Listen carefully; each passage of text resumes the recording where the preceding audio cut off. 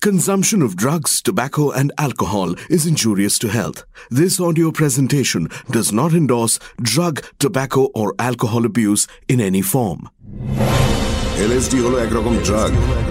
Mr. Mitra, I am the only child of my parents.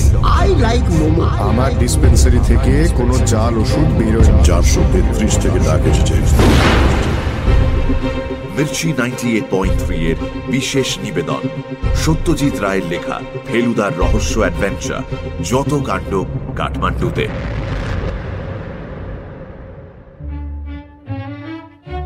নমস্কার, আমি প্রদোষ চন্দ্র মিত্র, আপনার ফেলুদা। মির্চি 98.3-তে আজ আপনি শুনবেন আমার ভীষণ প্রিয় একটা রহস্য অ্যাডভেঞ্চার, যত কাণ্ড কাঠমান্ডুতে। আমার সৃষ্টিকর্তা সত্যজিৎ রায় ছিলেন এক আশ্চর্য মানুষ। এক কথায় বলতে গেলে বাংলা চলচ্চিত্র ও বাংলা সাহিত্যে এক বিরাট ব্যক্তিত্ব। একদিকে চলচ্চিত্র পরিচালনার জন্য যেমন পেয়েছেন honorary Oscar for lifetime achievement, অন্যদিকে তেমন সৃষ্টি করেছেন প্রফেসর শঙ্কু, তারিণী কুড়ো ও আমার মতন সব চরিত্র। আমার এই অ্যাডভেঞ্চার যত কাণ্ড কাঠমান্ডুতে প্রথম প্রকাশিত হয় শারদীয়া দেশ পত্রিকায় 1980 সালে এবং ফুল নভেল হিসেবে প্রকাশিত হয় 1982 সালের অগস্ট মাসে। বইটির প্রচ্ছদ ও অলঙ্করণ করেছিলেন স্বয়ং সত্যজিৎ রায়। সানডে সাসপেন্সের জন্য আজকের গল্পটি পড়া হচ্ছে আনন্দ পাবলিশার্সের ফেলুদার সমগ্র দ্বিতীয় খণ্ড এই বইটি থেকে। গল্পটি বলবে আমার সহকারী ও খুড়তুতো ভাই তপেশ। আমার বন্ধু মিস্টার লালমোহন গাঙ্গুলি ওরফে জটায়ু এই অভিযানেও আমাদের সঙ্গ নিয়েছেন। তপসের চরিত্রে রয়েছে সমুখ, লালমোহন বাবুর ভূমিকায় রয়েছেন জগন্নাথ বসু, অন্যান্য চরিত্রে মীর, দীপ ও অগ্নি, এবং ফেলুদার ভূমিকায় আমি সব্যসাচী চক্রবর্তী। শুরু হচ্ছে যত কাণ্ড কাঠমান্ডুতে।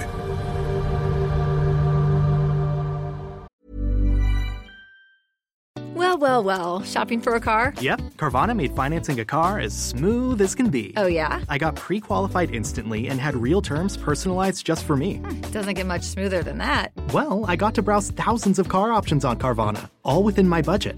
Doesn't get much smoother than that. It does. I actually wanted a car that seemed out of my range, but I was able to add a cosigner and found my dream car. It doesn't get much... Oh, it gets smoother.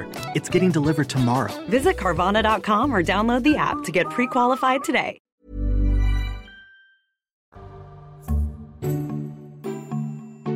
রহস্য রোমাঞ্চ উপন্যাসিক লালমোহন গাঙ্গুলি ওরফে জটায়ুর মতে হক সাহেবের বাজারের মতো বাজার নাকি ভূভারতে নেই। যারা জানে না তাদের জন্য বলা দরকার যে হক সাহেবের বাজার হলো আমরা যাকে নিউ মার্কেট বলি তারই আদি নাম।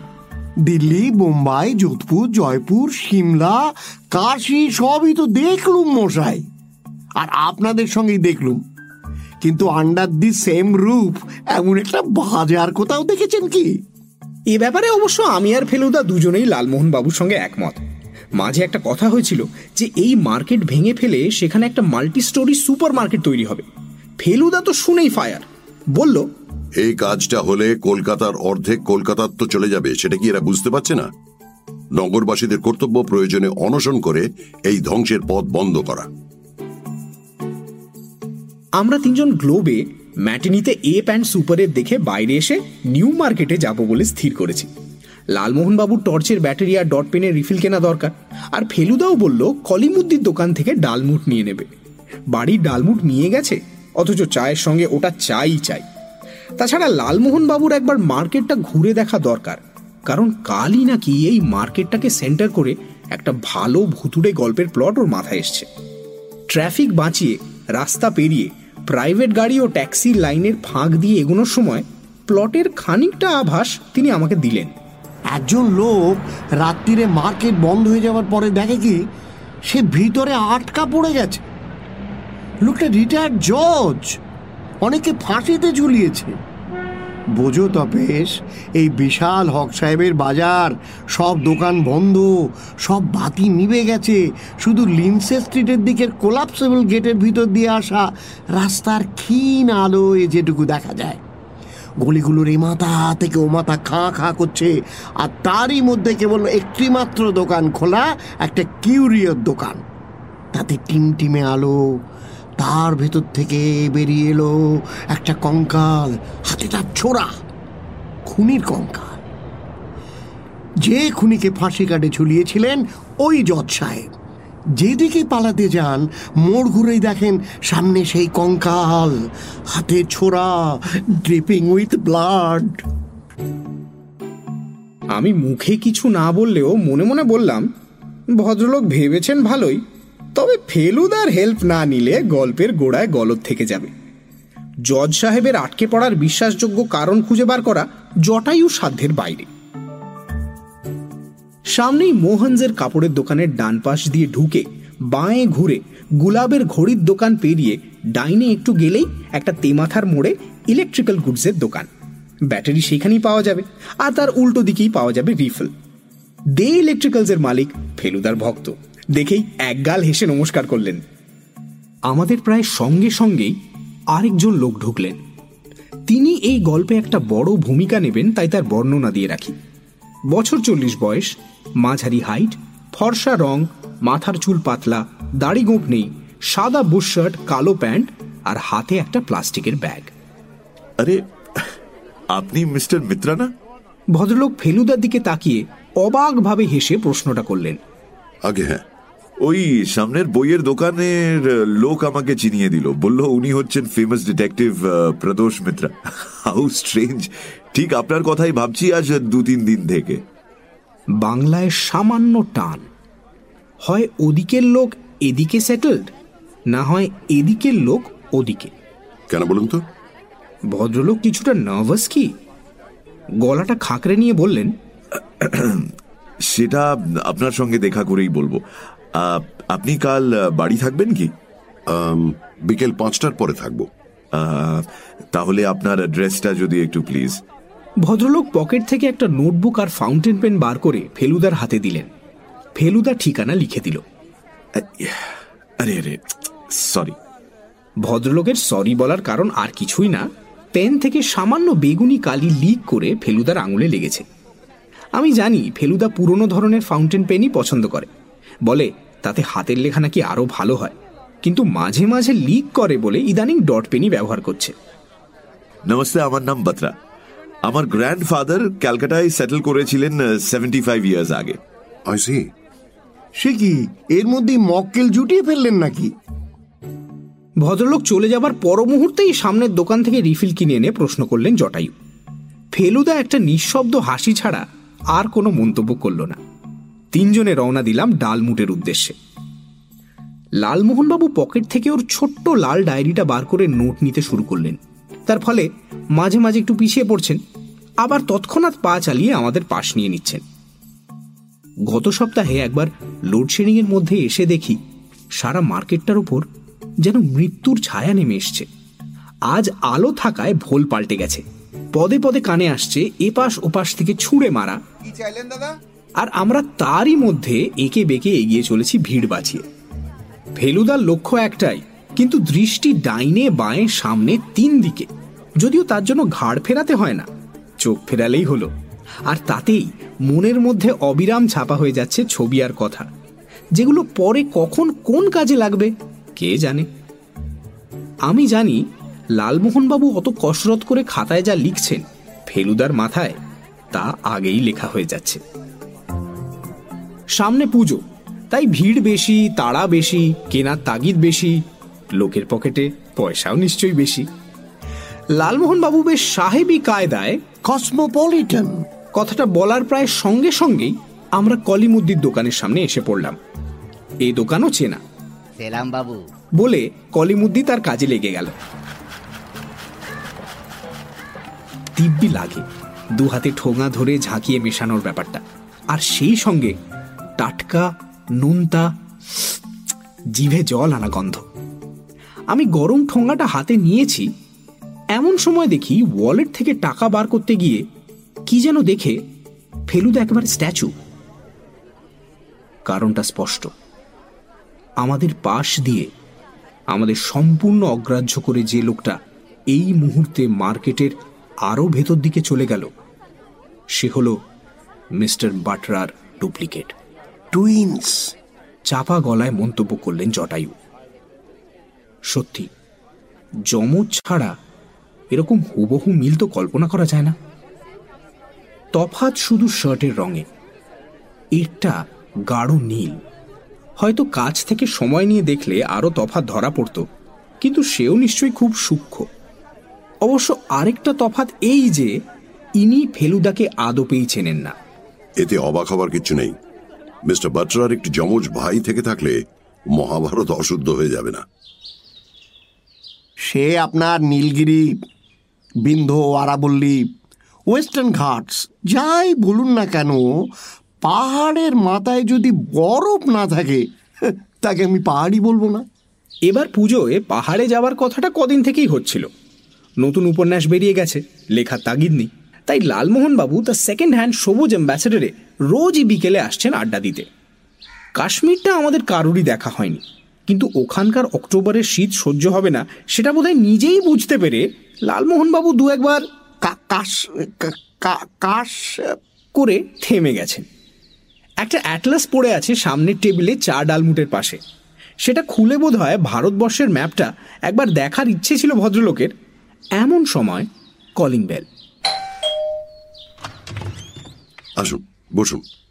শ্রীনাথ আমাদের বাড়িতে 14 বছর কাজ করছে, তাই মিস্টার বাটরা এসে বসার সঙ্গে সঙ্গে আরেক পেয়ালা চা এসে গেল।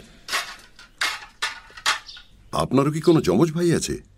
মিস্টার বাটরার ভুরুটা যে কতটা ওপরে উঠতে পারে আর তলার ঠোঁটটা যে কতটা নিচে নামতে পারে সেটা এই এক প্রশ্নেই বোঝা গেল। আপনারা কি করে? আপনার সঙ্গে দেখা হবার মিনিট 5-7 মধ্যেই নিউ মার্কেটেই তাকে দেখেছি আমরা। Mister Mitra, I am the only child of my parents. আমার ভাই বোন কিচ্ছু নেই। তাহলে দ্যাট ইজ ওয়াই আপনার কাছে এলাম মিস্টার মিত্রা। 1 উইক হলো এই ব্যাপারটা আরম্ভ হয়েছে, ফ্রম কাঠমান্ডু। আমি কাঠমান্ডুর একটা ট্রাভেল এজেন্সিতে কাজ করি, Sun Travels. I am the PRO. তো আমাকে কাজের জন্য ক্যালকাটা, বম্বে, দিল্লি যেতে হয় মাঝে মাঝে। আমার অফিসের কাছে একটা ভালো রেস্টুরেন্ট আছে, ইন্দিরা। তো সেখানেই লাঞ্চ করি আমি এভরিডে। লাস্ট মানডে গেছি, ওয়েটার বলছে আপনি তো আধ ঘন্টা আগে লাঞ্চ করে গেলেন, আবার কি ব্যাপার? বুঝুন মিস্টার মিত্রা। আরও 2-1 চেনা লোক ছিল, তারাও বলল তারা নাকি আমাকে দেখেছে। Then I had to tell them কি আমি আসিনি। তখন ওয়েটার বলে কি ওর সাসপিশন হয়েছিল, কারণ যে লোক খেতে এসেছিল he had a full lunch with rice and curry and everything, আর আমি খাই স্রেফ ওই sandwiches and a cup of coffee at the Max. Mister Batra দম নিতে থামলেন। আমরা তিনজনেই যাকে বলে উৎকর্ণ হয়ে শুনছি। লালমোহনবাবু বেশি মনোযোগ দিলে মুখটা হাঁ হয়ে যায়, এখনো সেই অবস্থা। মিস্টার বাটরা চায়ে একটা চুমুক দিয়ে আবার শুরু করলেন। আমি ক্যালকাটায় এসেছি পরশু সানডে। কাল সকালে হোটেল থেকে বেরোচ্ছি। বাই দ্য ওয়ে, আমি আছি গ্র্যান্ডে। ফ্র্যাঙ্ক ক্রসে যাব টু বাই সাম অ্যাসপিরিন। আপনি জানেন বোধহয় হোটেলের ভেতরেই একটা কিউরিওর দোকান আছে। তো সেটার পাশ দিয়ে যাওয়ার সময় হঠাৎ শুনি ভেতর থেকে আমায় ডাকছে, mister Batra please come here for a moment. কি ব্যাপার? গেলাম ভিতরে। সেলসম্যান একটা 100 টাকার নোট বার করে আমাকে দেখাচ্ছে, বলে মিস্টার বাটরা আপনার এই নোটটা জাল note, no watermark, please change it. আমার তো মাথায় বাজ পড়লো মিস্টার মিত্রা, আমি তো দোকানে ঢুকিনি। অ্যান্ড দে ইনসিস্টেড কি আমি গেছি আধ ঘন্টা আগে আর আমি ওই 100 টাকার নোট দিয়েছি ওদের। And I bought a kukri. ও কুকরি মানে নেপালি ছুরি? বুঝুন কি ব্যাপার, আমি থাকি কাঠমান্ডুতে। ক্যালকাটায় এসে গ্র্যান্ড হোটেলের দোকান থেকে আমি নেপালের জিনিস কিনবো কেন? নেপালে তো ও জিনিস আমি হাফ প্রাইসে পেয়ে যাব। আপনাকে নোটটা বদলে দিতে হলো? অনেকবার বললাম যে I am not the same person. অন্তমে এমন ভাবে আমার দিকে চাইতে লাগলো যেন আমি ইদার পাগল অর 420। তো এই অবস্থায় কি করা যায় বলুন? ফেলুদা ভাবছে। হাতটা সাবধানে বাড়িয়ে চারমিনারের ডগা থেকে প্রায় 1 ইঞ্চি লম্বা ছাইটা অ্যাশট্রেতে ফেলে দিয়ে ফেলুদা বলল, আপনি বেশ অসহায় বোধ করছেন সেটা বুঝতে পারছি। আমার রেগুলার প্যানিক হচ্ছে মিস্টার মিত্রা। সে যে কখন কি করবে তার তো কোনো ঠিক নেই না। খুবই অদ্ভুত ব্যাপার। আপনার কথা আমার পক্ষে বিশ্বাস করাই কঠিন হতো যদি না আমরা নিজের চোখে সেই লোককে দেখতাম। কিন্তু তাও বলতে বাধ্য হচ্ছি, আমি এ ব্যাপারে আপনাকে কিভাবে হেল্প করতে পারি সেটা ঠিক বুঝতে পারছি না। সেটা ঠিক। এখন আমি তো কাল কাঠমান্ডু ফিরে যাচ্ছি। ভরসা কি যে সে লোক আমার পিছে পিছে যাবে না আর সেখানেও আমাকে হ্যারাস করবে না? এ তো বুঝতে পারছি যে সে লোককে আমি না দেখলেও সে আমাকে দেখেছে আর ডেলিবারেটলি আমার পিছনে লেগেছে। This is a new type of crime mister Mitra. এবারে 100 রুপিসের ওপর দিয়ে বেরিয়ে গেছে, এরপর কি কি হবে কে জানে। বাইরের লোকের সঙ্গে কথা বলার সময় ফেলুদা এমনিতে পায়ের উপর পা তুলে বসে। যখন বোঝে আর কথা বলার নেই, বেশি বললে সময় নষ্ট হবে, তখন পাটা এমনভাবে নামিয়ে নেয় যে তাতেই বেশ বোঝা যায় এবার আপনি আসুন। আজও তাই করল, আর তাতে ফলও হলো। মিস্টার বাটরা উঠে পড়লেন। বুঝলাম কতটা ভদ্রতার খাতিরেই ফেলুদা বলল, আশা করি কাঠমান্ডুতে গিয়ে কোনো অসুবিধায় পড়তে হবে না। Well, let's hope so. Anyway, আপনার সঙ্গে আলাপ হয়ে গেল। আপনার খুব প্রশংসা শুনেছি মিস্টার সর্বেশ্বর সাহায়ের কাছে। সর্বেশ্বর সহায় ফেলুদার এক মক্কেল, কোডারমায় থাকেন। হাজারিবাগে তার একটা বাংলো প্রায় খালি পড়ে থাকে। আমরা একবার সেখানে গিয়ে ছিলাম দিন 10। কাঠমান্ডুতে কোনো গোলমাল দেখলে আপনি পুলিশে খবর দিয়ে দেবেন। এসব লোকের দরকার স্রেফ ধোলাই। মিস্টার বাটরা চলে যাবার পর লালমোহনবাবুই প্রথম মুখ খুললেন। আশ্চর্য, ফরেন কান্ট্রি বলেই বোধহয় এই হিল স্টেশনের কথাটা একবারও মাথায় আসেনি। পরদিন সকালে যে ঘটনাটা ঘটল, বলা যেতে পারে সেটা থেকেই আমাদের এই অ্যাডভেঞ্চারের শুরু। অবশ্য সেটার বিষয়ে বলার আগে গতকাল রাতের টেলিফোনের কথাটা বলা দরকার। কলকাতায় অক্টোবর মাসেও মাঝে মাঝে আকাশ কালো টালো করে বৃষ্টি এসে যায়। কালও তাই হলো। লালমোহনবাবু সাধারণত বিকেলে এলে 8টা সাড়ে 8টা পর্যন্ত থাকেন। কাল 7টা নাগাদ মেঘের গর্জন শুনে হন্তদন্ত হয়ে উঠে পড়লেন। বরঞ্চ কাল সকালে আসা যাবে। তপেশ, নিউ মার্কেটের প্লটটা আরও খানিকটা এগিয়ে গেছে, বুঝলে? তোমার একটা ওপিনিয়ন নেওয়া দরকার তো। বৃষ্টি এলো 8টায়, আর ফোনটা 8:45।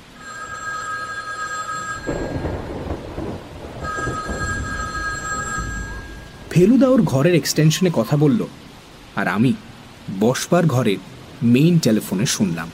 Hello hello, mister Pradosh Mitra? হ্যাঁ, কথা বলছি। ডিটেকটিভ প্রদোষ মিত্র? আগে হ্যাঁ, প্রাইভেট ইনভেস্টিগেটর। নমস্কার, আমার নাম অনিকেন্দ্র সোম। আমি বলছি সেন্ট্রাল হোটেল থেকে। বলুন।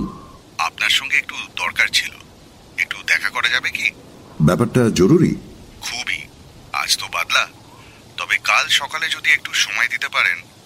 আসলে আমি বাইরে থেকে এসেছি, এবং আসার একটা প্রধান কারণ হলো আপনার সঙ্গে দেখা করা। মনে হয় আপনি ব্যাপারটা শুনলে ইন্টারেস্টেড হবেন। টেলিফোনে এর বেশি বলা যাবে না বোধহয়। আগে না, ভেরি সরি। অ্যাপয়েন্টমেন্ট হলো সকাল 9টায়। কণ্ঠস্বরে বেশ ব্যক্তিত্বের পরিচয় পাওয়া যায়, বলল ফেলুদা। আমারও অবশ্য তাই মনে হয়েছিল। মনে মনে বললাম, সকালে বাটরা, বিকেলে সোম, মক্কেলে লাইন লেগে গেছে। আজকাল ফেলুদার সঙ্গে আমিও যোগব্যায়াম করি। সকাল 8টার মধ্যে স্নান টান সেরে দুজনেই সারাদিনের জন্য তৈরি। 8:30টায় লালমোহনবাবু ফোন করে বললেন, সেদিন নিউ মার্কেটে একটা দোকানের উইন্ডোতে নাকি একটা লাইট গ্রিন জার্কিন দেখেছেন। সেইটার দরটা জেনেই আমাদের বাড়িতে চলে আসবেন। বুঝলাম ভদ্রলোক হিল স্টেশনে যাওয়ার তোড়জোড় আরম্ভ করে দিয়েছেন। 9:45টাতেও যখন অনিকেন্দ্র সোম এলেন না, তখন ফেলুদার হাত থেকে খবরের কাগজটা পাশে ফেলে মাথা নাড়ার ভাবটা দেখে বুঝলাম বাঙালিদের পাংচুয়ালিটির অভাব নিয়ে একটা তেতো মন্তব্য করার জন্য তৈরি হচ্ছে ফেলুদা। 10 মিনিটের মধ্যে ফোনটা বেজে উঠল। হ্যালো। মার্ডার ভিকটিমের নোটবুকে আপনার ফোন নাম্বার দেখছি কেন মশাই? প্রশ্নটার মধ্যে একটা ভড়কে দেবার ভাব থাকলেও আসলে সেটা যে হালকা মেজাজি করা হয়েছে তা বুঝতে অসুবিধে হয় না। প্রশ্নকর্তা হচ্ছেন জোড়াসাঁকো থানার ইন্সপেক্টর মহিম দত্তগুপ্ত। ফেলুদার কপালে খাঁজ। কে খুন হলো? চলে আসুন Central Avenue, Central Hotel, 23 number ঘর। অনিকেন্দ্র সোম কি আপনার চেনা নাকি? পরিচয় হবার কথা ছিল আজ সকালেই। কিভাবে খুন হলো? ছুরিকাঘাত। কখন? Early morning. এলেই সব জানতে পারবেন। আমি এসেছি এই মিনিট 20। আমি চেষ্টা করছি আধ ঘন্টার মধ্যে পৌঁছে যেতে। লালমোহনবাবু এলেন 10 মিনিট পরেই, তবে ঘরে ঢোকার সুযোগ পেলেন না। চলুন, মার্ডার। বলে লালমোহনবাবুকে ঠেলে নিয়ে গিয়ে তার গাড়িতে তুলে নিজে উঠে তার পাশে বসে ফেলুদা ড্রাইভার হরিপদবাবুকে বলল, সেন্ট্রাল হোটেলে চট জলদি। অফিসের ট্রাফিক, তার মধ্যেই যথাসম্ভব স্পিডে চলেছে আমাদের গাড়ি। আমি সামনে বসে একবার ঘাড় ঘুরিয়ে পেছনে দেখেই বুঝেছি লালমোহনবাবুর অবস্থা বিনা মেঘে বজ্রাঘাতের মতো। এটাও তিনি জানেন যে এ অবস্থায় ফেলুদাকে কোনো প্রশ্ন করেই কোনো উত্তর পাবেন না। হোটেলে পৌঁছে যেটা জানা গেল তা মোটামুটি এই: রবিবার সন্ধেবেলা অনিকেন্দ্র সোম এসে হোটেলে ওঠেন। খাতা থেকে জানা যাচ্ছে তিনি থাকেন কানপুরে। আগামীকাল তার চলে যাবার কথা ছিল। আজ ভোর 5টায় নাকি একজন লোক এসে তার খোঁজ করেন। তাকে বলা হয় সোম থাকেন 23 নম্বর ঘরে। দোতলার ঘর, তাই আগন্তুক লিফটে না উঠে সিঁড়ি দিয়েই ওঠেন, আর মিনিট 15 বাদেই নাকি চলে যান। চেহারার বর্ণনা হলো মাঝারি হাইট, পরিষ্কার রং, দাড়ি গোঁফ নেই, পরনে ছাই রঙের প্যান্ট আর নীল বুশ শার্ট। দারোয়ান বলল যে ভদ্রলোক নাকি একটা ট্যাক্সি দাঁড় করিয়ে রেখেছিলেন। মিস্টার সোম 8টায় ব্রেকফাস্ট চেয়েছিলেন। রুম বয় ঠিক সময় গিয়ে দরজার বেল টিপে কোনো সাড়া পায়নি। তারপর ডুপ্লিকেট চাবি দিয়ে ঘর খুলে দেখে দরজার সামনেই পড়ে আছে মিস্টার সোমের মৃতদেহ। অস্ত্রটা হচ্ছে একটা নেপালি কুকরি। সেটা মেরেছে বুকের মোক্ষম জায়গায়, এবং সেটাকে আর বার করা হয়নি। 23 নম্বর ঘরে পুলিশ খানা তল্লাশি করছে, তবে জিনিস বলতে বিশেষ কিছুই নেই। একটি মাত্র ছোট ভিআইপি ব্যাগ, তাতে দিন তিনেকের ব্যবহারের জন্য জামা কাপড়। টাকা পয়সা কিছুই পাওয়া যায়নি, অর্থাৎ ধরে নেওয়া যেতে পারে সেগুলো আততায়ী সরিয়েছে। ফেলুদা লাশ দেখে এসে বলল, ভদ্রলোক রীতিমতো সুপুরুষ ছিলেন, বয়স 30-এর বেশি নয়। রুম বয়ের সঙ্গে কথা বলে জানা গেল যে মিস্টার সোম সিগারেট খেতেন না, ড্রিঙ্ক করতেন না। রিসেপশনে বসেন মিস্টার লতিফ। তিনি বললেন মিস্টার সোম নাকি গতকাল বেশিরভাগ সময়টাই হোটেলের বাইরে ছিলেন, ফিরে আসেন বৃষ্টি নামার ঘণ্টাখানেক আগে। আজ ভোর ছাড়া ওর কাছে কোনো ভিজিটর আসেনি, কেউ টেলিফোনেও ওর খোঁজ করেনি। তবে হ্যাঁ, এই হোটেলের ঘরে টেলিফোন নেই, তাই মিস্টার সোম নাকি কাল রাতে রিসেপশন থেকে ডিরেক্টরি দেখে একটা নাম্বার বার করে কাকে যেন টেলিফোন করেন, এবং করার পর নিজের নোটবুকের নাম্বারটা লিখে নেন। যে নোটবুকে ফেলুদার নাম্বারটা ছিল সেটা পাওয়া যায় খাট এবং বেডসাইড টেবিলের মাঝখানের মেঝেতে।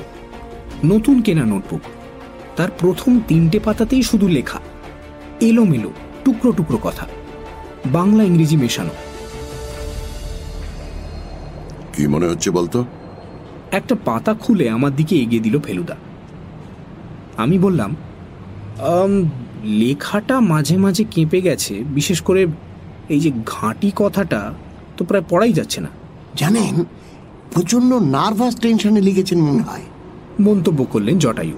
অথবা প্রচন্ড বেগে ধাবমান কোনো যানে, ধরুন ঘন্টায় 600 মাইল। বোঝাই যাচ্ছে ফেলুদা প্লেনের কথা বলছে। জেট প্লেনের স্পিড গড়ে ঘন্টায় 600 মাইল হতে পারে। আমার বিশ্বাস ঘাঁটি কথাটা লেখার সময় প্লেনটা একটা এয়ার পকেটে পড়েছিল। আরে মোক্ষম ধরেছেন মশাই। সেবার বম্বে যাওয়ার সময় মনে আছে, সবে মাত্র কফিতে চুমুক দিয়েছি, আর অমনি পকেট। সে মশাই কফি অন্ননালীতে না গিয়ে শ্বাসনালীতে ঢুকে বিষম টিসম লেগে একেবারে কেলেঙ্কারি ব্যাপার।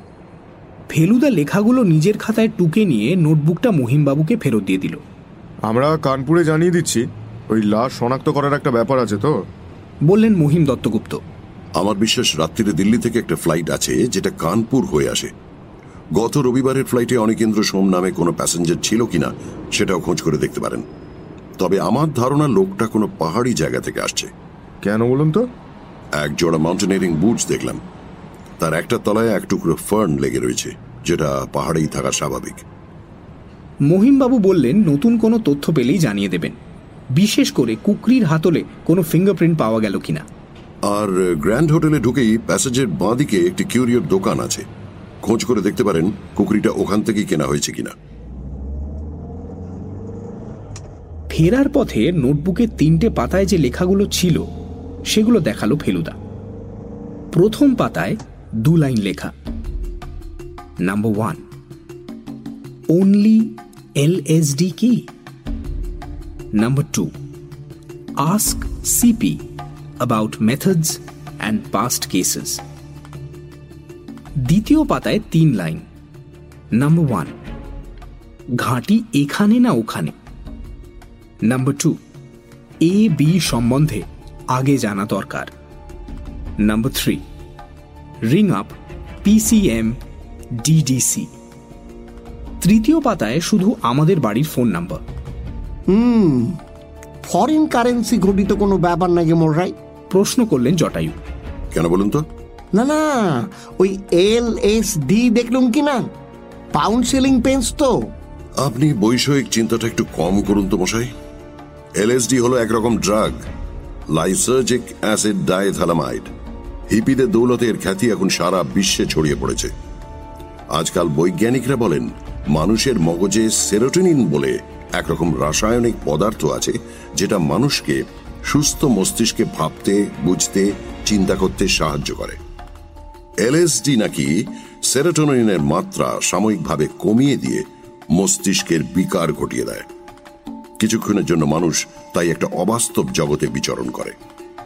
ধরুন এই চৌরঙ্গিকে মনে হতে পারে নন্দনকানন। বলেন কি? এই জিনিসও কিনতে পাওয়া যায় নাকি? তা যায় বই কি। তাই বলে কি আর দেশ মেডিকেল স্টোরসে গিয়ে চাইলে পাবেন? এসব পাওয়া যায় গোপন আস্তানায়।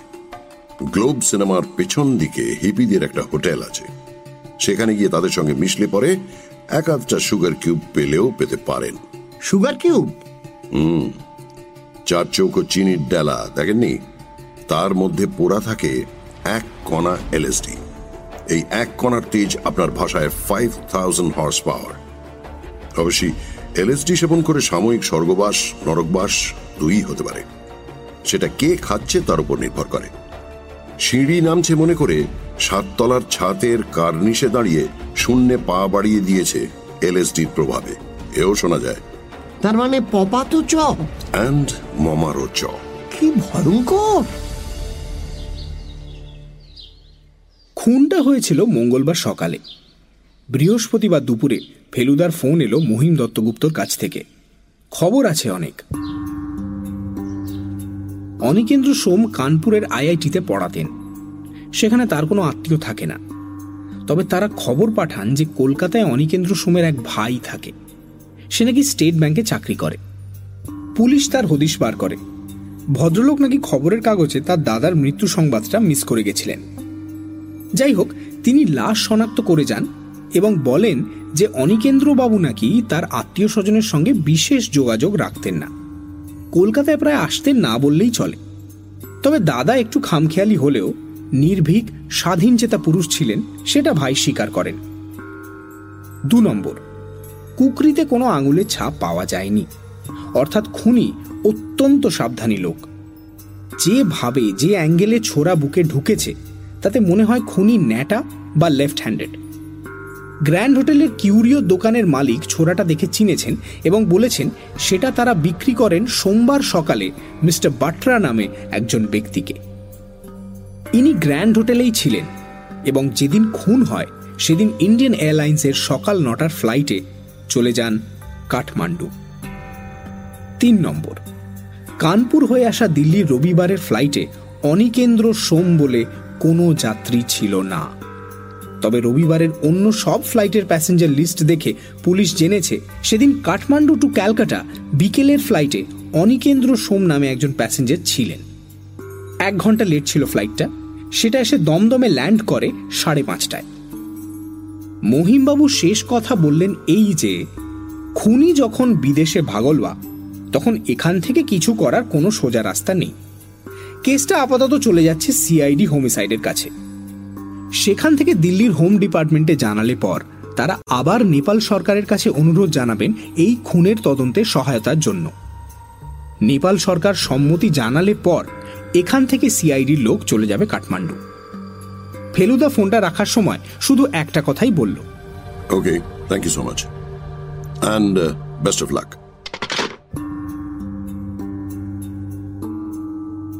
এরপর 2 দিন ফেলুদার কথা একদম বন্ধ। তবে ও যে গভীরভাবে চিন্তা করছে সেটা ওর ঘন ঘন পায়চারি, মাঝে মাঝে আঙুল মটকানো, আর হঠাৎ হঠাৎ বিছানায় চিত হয়ে শুয়ে পড়ে সিলিংয়ের দিকে চেয়ে থাকা দেখেই বুঝতে পেরেছিলাম। দ্বিতীয় দিন লালমোহনবাবু এসে প্রায় 2 ঘন্টা রইলেন, অথচ পুরো সময়টা ফেলুদা টোটালি মৌনী। ভদ্রলোক শেষটায় যা বলার আমাকেই বললেন, এবং মুদ্রা ব্যাপারটা এই যে উনি নাকি গতকাল এক আশ্চর্য পামিস্টের কাছে গিয়ে হাত দেখিয়ে এসেছেন। বুঝলে ভাই তপেশ, ভদ্রলোকের নাম হচ্ছে মৌলিনাথ ভট্টাচার্য। শুধু যে দুর্ধর্ষ হাত দেখে তা নয়, অরিজিনাল রিসার্চ আছে। বললেন মানুষের মতো বাঁদরের হাতেও নাকি রেখা থাকে, আর সে রেখা পড়াও যায়। আমাদের চিড়িয়াখানায় একটা শিম্পাঞ্জি আছে। মৌলিবাবু কিউরেটারকে বলে স্পেশাল পারমিশন নিয়ে যে লোকটা শিম্পাঞ্জিটা দেখাশোনা করে তাকে সঙ্গে নিয়ে ঢুকে গিয়েছিলেন খাঁচার ভেতর। বললেন ভারী ভব্য জানোয়ার, 10 মিনিট ধরে হাত বাড়িয়ে বসেছিল, টু শব্দটি করেনি। কেবল বেরোবার সময় নাকি ভদ্রলোকের কাঁচাটা টেনে খুলে দেয়, হুইচ মে বি অনিচ্ছাকৃত। যাই হোক, headline, lifeline, heart line, fate line সব আছে ওই বাঁদরের হাতে। ওটা মরবে 83 অগাস্টে অ্যাট দ্য এজ অফ 33। আমি ডায়েরিতে নোট করে নিয়েছি তপেশ, আমার তো মনে হয় ফলে যাবে। তুমি কি বলো? ফললে নিশ্চয়ই একটা অদ্ভুত ব্যাপার হবে, কিন্তু আপনাকে কি বললেন? সে তো আর এক মজা। বছর 5 আগে কৈলাসবোস স্ট্রিটে এক পামিস্টকে হাত দেখিয়েছিল। তিনি বলেছিলেন ফরেন ট্যুর নেই। ইনি দেখিয়ে দিলেন স্পষ্ট রয়েছে, না হয়ে যায় না। লালমোহনবাবু হতাশ হননি। পরদিনই সকালে চা খেতে খেতে ফেলুদা বলল, বুঝলি তপসে, মন বলছে all roads lead to Nepal. তার মধ্যে কিছু রাস্তা বেশ সর্পিল, অতএব নেপাল যাওয়াটা ফেলুমিত্তিরের কর্তব্য। ইন্ডিয়ান এয়ারলাইন্সে কাঠমান্ডু ফ্লাইটে 3 জনের টিকিট কিনে লন্ড্রি থেকে গরম জামা আনিয়ে পুষ্পক ট্রাভেলসের সুদর্শন বাবুকে দিয়ে ওখানকার হোটেল বুক করার কথা বলে দিয়ে আমাদের রওনা হতে আরও 3 দিন লেগে গেল। এরই মধ্যে একদিন আমি ফেলুদাকে জিজ্ঞেস করলাম, তোমার কি ধারণা নকল বাটরাও কাঠমান্ডু চলে গেছে? খুন করে দেশের বাইরে পালিয়ে যেতে পারলে একটা মস্ত সুবিধে আছে। শুনলি তো মহিমবাবু কি বললেন? 2 দেশের সরকারের মধ্যে সমঝোতা না হওয়া পর্যন্ত তো খুনি নিশ্চিন্ত। যুক্তরাষ্ট্রে খুন করে অনেকে সীমানা পেরিয়ে পালিয়ে যায় মেক্সিকোতে, শুনেছিস তো? ভারত আর নেপালও তো সেই একই ব্যাপার। যাবার আগের দিন সকালবেলা লালমোহনবাবু এসে বলে গেলেন যে লেনিন সরণির মোড়ে নকল বাটরাকে তিনি দেখেছেন। সে নাকি একটা ঠান্ডাইয়ের দোকানের সামনে দাঁড়িয়ে লস্যি খাচ্ছিল।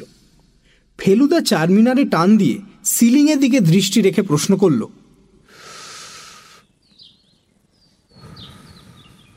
গেলাসটা বাঁ হাতে ধরেছিল কিনা সেটা লক্ষ্য করেছিলেন? এই রে! লালমোহনবাবু জিভ কেটে বুঝিয়ে দিলেন তিনি সেটা করেননি। তাহলে আপনার স্টেটমেন্টের কোনো মূল্য নেই। এয়ারপোর্টের কাউন্টারে ফেলুদার চেনা লোক ছিল। তিনি বললেন, মিস্টার মিত্র, আপনাদের ডান দিকে সিট দিচ্ছি, হ্যাঁ, ভালো ভিউ পাবেন। হ্যাঁ, না, নো প্রবলেম। হ্যাঁ,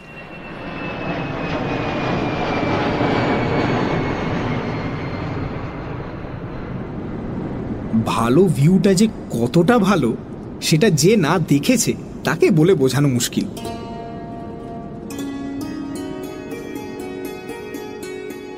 স্বপ্নেও কি ভাবা যায় যে কলকাতার মাটি ছেড়ে আকাশে ওঠার 10 মিনিটের মধ্যে ডান দিকে দেখতে পাবো দূরে ঝলমল করছে আমাদের সেই ছেলেবেলা থেকে চেনা কাঞ্চনজঙ্ঘা। আর তারপরেই অবশ্য শুরু হলো সারা ডান দিকটা জুড়ে ভিড় করে দাঁড়িয়ে থাকা বিখ্যাত সব পর্বতশৃঙ্গ, যার অনেকগুলোই কোনো না কোনো সময় কোনো না কোনো দেশের বিখ্যাত পর্বতারোহী দলগুলোকে চুম্বকের মতো টেনে নিয়ে গেছে শেরপাদের দেশে। ক্যাপ্টেন মুখার্জি যে এই প্লেনের অধিনায়ক সেটা আগেই ঘোষণা করা হয়েছিল। আমরা জানলা দিয়ে মন্ত্রমুগ্ধের মতো বরফের চূড়োগুলোর দিকে দেখছি। এমন সময় একজন বাঙালি এয়ার হোস্টেস এসে ফেলুদার ওপর ঝুঁকে পড়ে বললেন, ক্যাপ্টেন একবার আপনাকে ককপিটে ডেকেছেন। ফেলুদা উঠবার জন্য তৈরি হয়ে মেয়েটিকে বলল, আমার পরে এরা দুজনও একবার যেতে পারেন কি? আপনারা 3 জনই আসুন না। ককপিটে জায়গা খুবই কম, তবে ফেলুদার পেছনে দাঁড়িয়ে ওর কাঁধের দুদিক দিয়ে গলা বাড়িয়ে আমরা দুজনে যা দেখলাম তাই যথেষ্ট।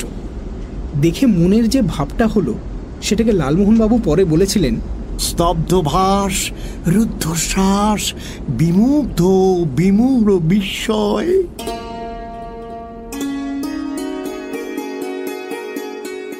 পর পর চূড়োর লাইন ডান দিক থেকে এসে বাঁয়ে ঘুরে প্লেন যেদিকে যাচ্ছে সেদিকে একটা প্রাচীর সৃষ্টি করেছে।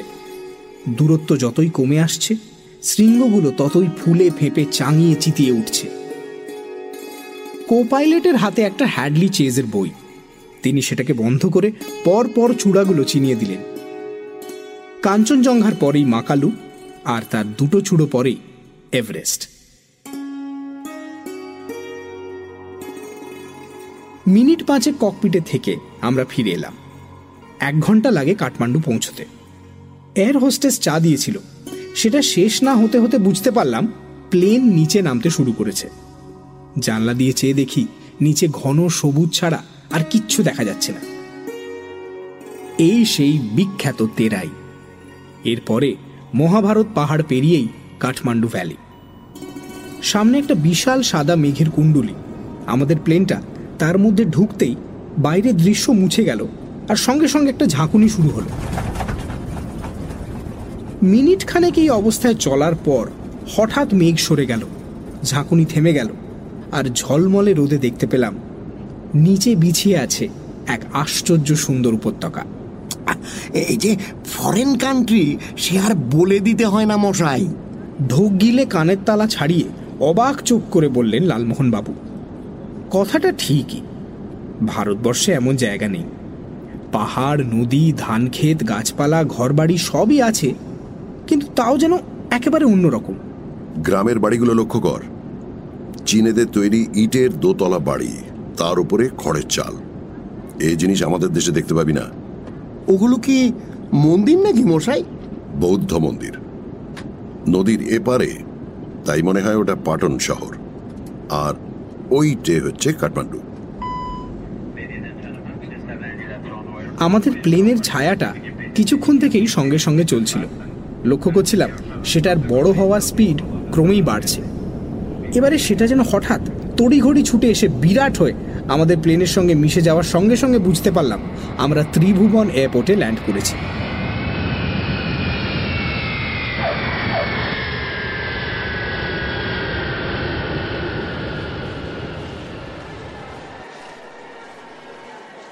এয়ারপোর্টে বেশ চনমনে অভিজ্ঞতা হলো। এরকম বিদেশি ট্যুরিস্টের ভিড় এর আগে একবারই দেখেছি, বম্বের তাজমহল হোটেলের লবিতে। আগেই জানতাম এখানে কাস্টমসের ঝামেলা আছে, চেকিংয়ের একটু বাড়াবাড়ি, সকলেরই সুটকেস নাকি খুলে দেখে। আমাদের কাছে আপত্তিকর কিছুই নেই, তাও লালমোহনবাবু দাঁতে দাঁত চেপে আছেন কেন জিজ্ঞেস করাতে বললেন, একটা টিফিন বক্সে কিছু আমসত্ত্ব এনেছি ভাই, ফরেন কান্ট্রি তো, যদি সন্দেহ টন্দেহ করে।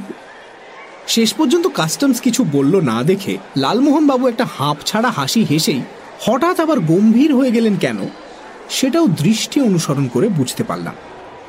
ফেলুদা আগেই দেখেছে লোকটাকে। একজন লালচে দাড়িওয়ালা শ্বেতাঙ্গ ঢ্যাঙার সঙ্গে কথা বলছেন লাউঞ্জের কোণে দাঁড়িয়ে, হয় নকল না হয় আসল বাটরা। না, নকল নয়, আসল। ফেলুদার সঙ্গে চোখাচোখি হওয়াতে ভদ্রলোক সাহেবকে এক্সকিউজ মি বলে ভুরু কপালে তুলে হেসে এগিয়ে এলেন আমাদের দিকে। Welcome to Kathmandu. শেষ পর্যন্ত নিজেদের তাগিদেই এসে পড়লাম। Very good, very good. Fortunately সেই লোক বোধহয় আর আমাকে ফলো করেনি মিস্টার মিত্রা। এই কদিনে আর কোনো গোলমাল হয়নি। তো আপনারা কেতা দিন আছেন? হ্যাঁ, দিন 7। কোথায় উঠছেন? হোটেল লুম্বিনীতে রিজার্ভেশন আছে। নতুন হোটেল অ্যান্ড কোয়াইট গুড। আপনারা সাইট সিইং এ যেতে চাইলে আমি বন্দোবস্ত করে দিতে পারি। আমার অফিস আপনাদের হোটেল থেকে 5 মিনিটের হাঁটা পথ, বাস। Thank you. এই খবরটা আপনি দেখেছেন কি? কলকাতার কাগজ এখানে আসে? ফেলুদা পকেট থেকে একটা কাটিং বার করে বাটরার হাতে দিল। আমি জানি এটা অনিকেন্দ্র সোমের খুনের খবর স্টেটসম্যানে বেরিয়েছিল। তাতে এটাও বলা হয়েছিল যে খুনটা করা হয়েছে একটা নেপালি কুকুরের সাহায্যে। আপনি যেদিন এলেন সেদিনকারই ঘটনা এটা। মিস্টার বাটরা খবরটা পড়ে কাগজটা থেকে চোখ তুলে গভীর সংশয় দৃষ্টিতে চাইলেন ফেলুদার দিকে। ফেলুদা বলল, কুকরিটা গ্র্যান্ড হোটেলের দোকান থেকে কেনা হয়েছিল খুনের আগের দিন, সেটা পুলিশ ভেরিফাই করেছে। দোকানি এটাও বলে যে যিনি কিনেছিলেন তার নাম Batra. How terrible mister Mitra, ये क्या है? আপনি বোধহয় এই অনিকেন্দ্র সোমের নাম শোনেননি। নেভার। ইনি কিন্তু একই প্লেনে এসেছিলেন আপনার সঙ্গে। ফ্রম কাঠমান্ডু? আগে হ্যাঁ। নেপাল এয়ারলাইন্স? হ্যাঁ। তাহলে চেহারা দেখলে হয়তো চিনতে পারতাম।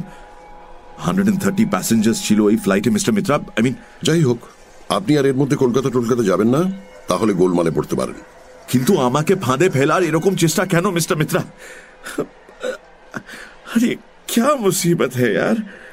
একজন ক্রিমিনাল যদি আবিষ্কার করে যে আরেকজন লোকের সঙ্গে তার চেহারায় খুব মিল, তাহলে তার নিজের ক্রাইমের বোঝাটা সেই লোকের ঘাড়ে ফেলার চেষ্টাটা কি তার পক্ষে খুব অস্বাভাবিক? সে তো মানছি, কিন্তু এ তো অর্ডিনারি ক্রাইম নয়। This is murder mister Mitra.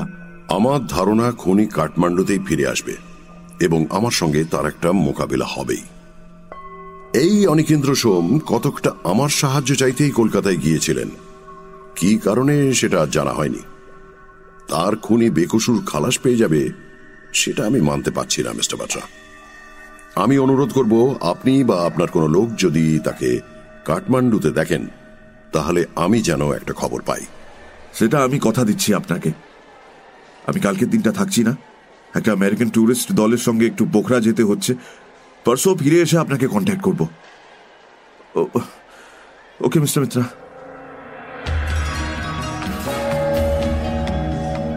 কাস্টমসের ঝামেলা চুকিয়ে আমরা ট্যাক্সি করে রওনা দিলাম।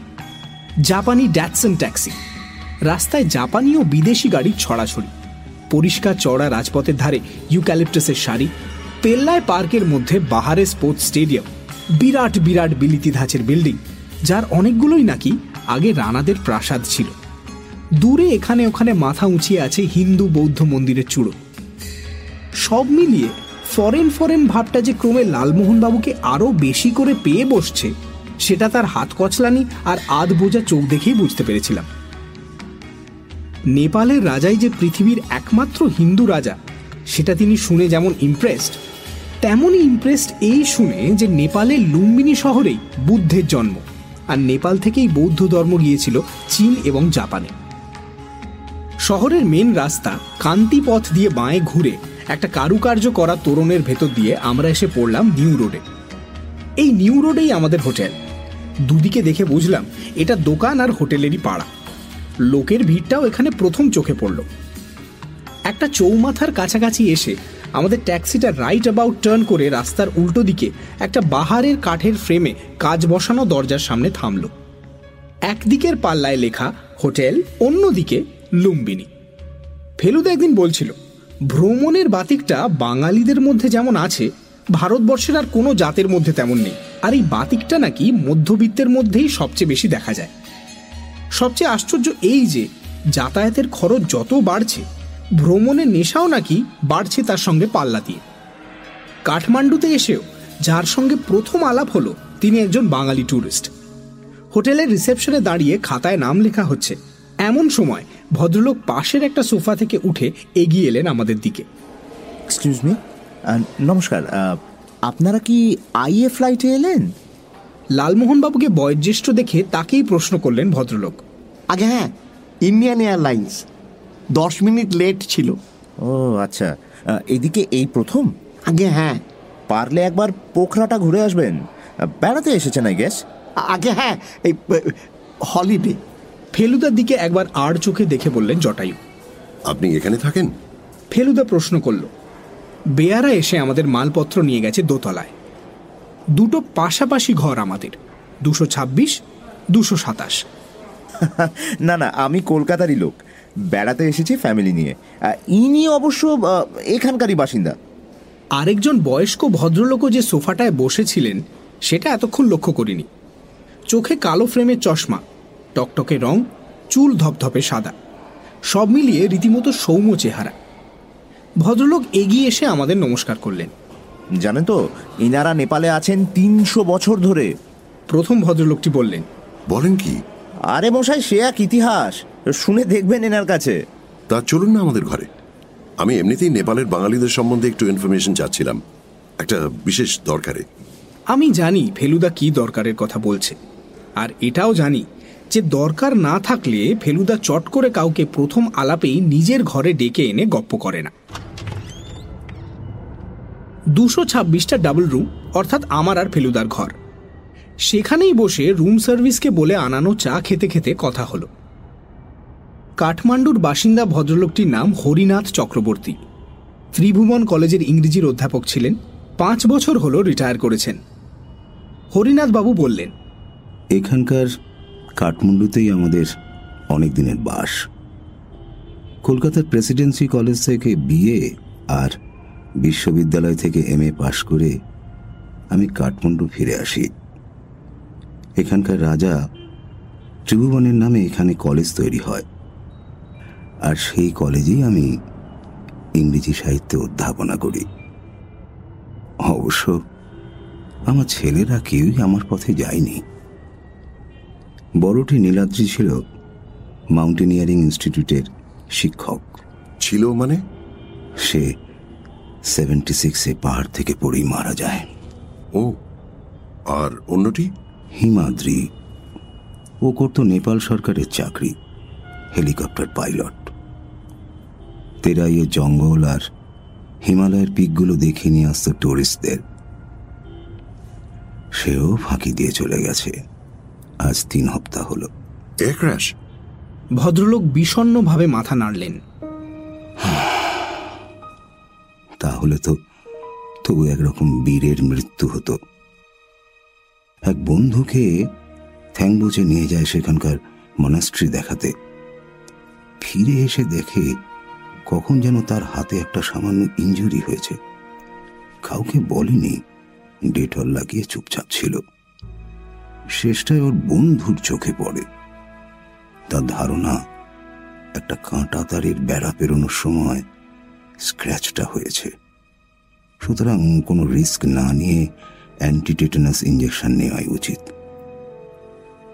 শেষটায় ওই বন্ধুই ডাক্তার ডেকে এনে জোর করে ইঞ্জেকশন নেওয়ায়। তারপর কিছুই হলো না, সেই টিটেনাসেই মারা গেল। দেরি হয়ে গিয়েছিল কি ইঞ্জেকশন নিতে?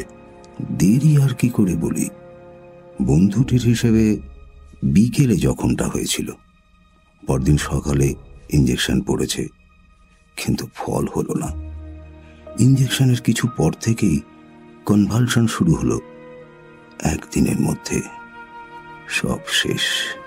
ডাক্তার কি আপনার বাড়ির ডাক্তার? বাড়ির ডাক্তার না হলেও ডক্টর দিবাকরকে আমি যথেষ্ট চিনি। ইদানিং প্র্যাকটিসও বেড়েছে খুব, নতুন গাড়ি বাড়ি। বোধহয় ডক্টর মুখার্জি মারা যাওয়ার পর থেকেই। মুখার্জি ছিলেন আমাদের ফ্যামিলি ফিজিশিয়ান। এবার অন্য বাঙালি ভদ্রলোকটি একটা মন্তব্য করলেন। ডাক্তারের কথা জিজ্ঞেস করে আর হবেটা কি, বরং ওষুধের কথা জিজ্ঞেস করুন। ওষুধে কাজ না দেওয়াটা আর আজকের দিনে কি এমন আজব ব্যাপার মশাই? এ তো আকছার ঘটছে। অ্যাম্পিউলে জল, ক্যাপসুলে চুন, চক্করি, এমনকি স্রেফ ধুলো, এসব শোনেননি নাকি? হরিনাথ বাবু একটা শুকনো হাসি হাসলেন। বেশিরভাগ লোকে আপনার কথাটাই বলবে। আজকের যুগে সবকিছু মেনে নেওয়া ছাড়া তো গতি নেই। আমাকেও মেনে নিতে হলো। ভদ্রলোক উঠে পড়লেন, আর সেই সঙ্গে অন্যটিও, যার নাম এখনো জানা হয়নি। আজ আসি মিস্টার মিত্র, আপনার অনেকটা সময় নষ্ট করে গেলাম, কিছু মনে করবেন না। মোটেই না, শুধু একটা কথা জানার ছিল। হ্যাঁ বলুন। আপনার ছেলের বন্ধুটি কি এখন এখানে? না, তবে কোথায় তা বলতে পারবো না। ভয়ানক শক পেয়েছিল হিমুর মৃত্যুতে। তাকে বললাম কপালের লিখন খণ্ডায়কার সাধ্যি।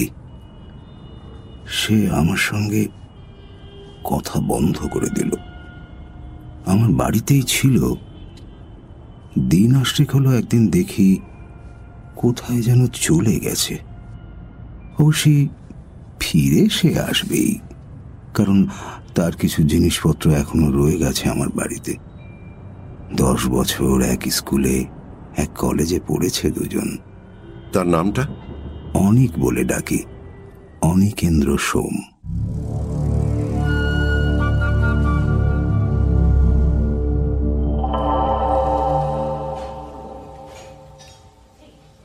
আধ ঘন্টার মধ্যে স্নান সেরে নিয়ে তিনজনে একতলায় গেলাম হোটেলেরই নির্বাণা রেস্টুরেন্টে লাঞ্চ খেতে। কাঠমান্ডুতে আসার এত অল্প সময়ের মধ্যেই ঘটনা একটা বিরাট ধাপ এগিয়ে গেছে ভাবতে মনের মধ্যে একটা চাপা উত্তেজনার ভাব এসে গেছে, আর সেই সঙ্গে খিদেটাও পেয়েছে জব্বর।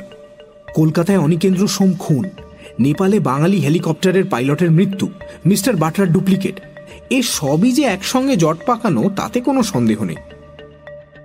মিস্টার সোম কি চেয়েছিলেন ফেলুদা ওর বন্ধুর মৃত্যুর ব্যাপারেই তদন্ত করুক? ইঞ্জেকশনে ভেজাল ছিল বলেই কি হিমাদ্রি চক্রবর্তীর মৃত্যু হয়?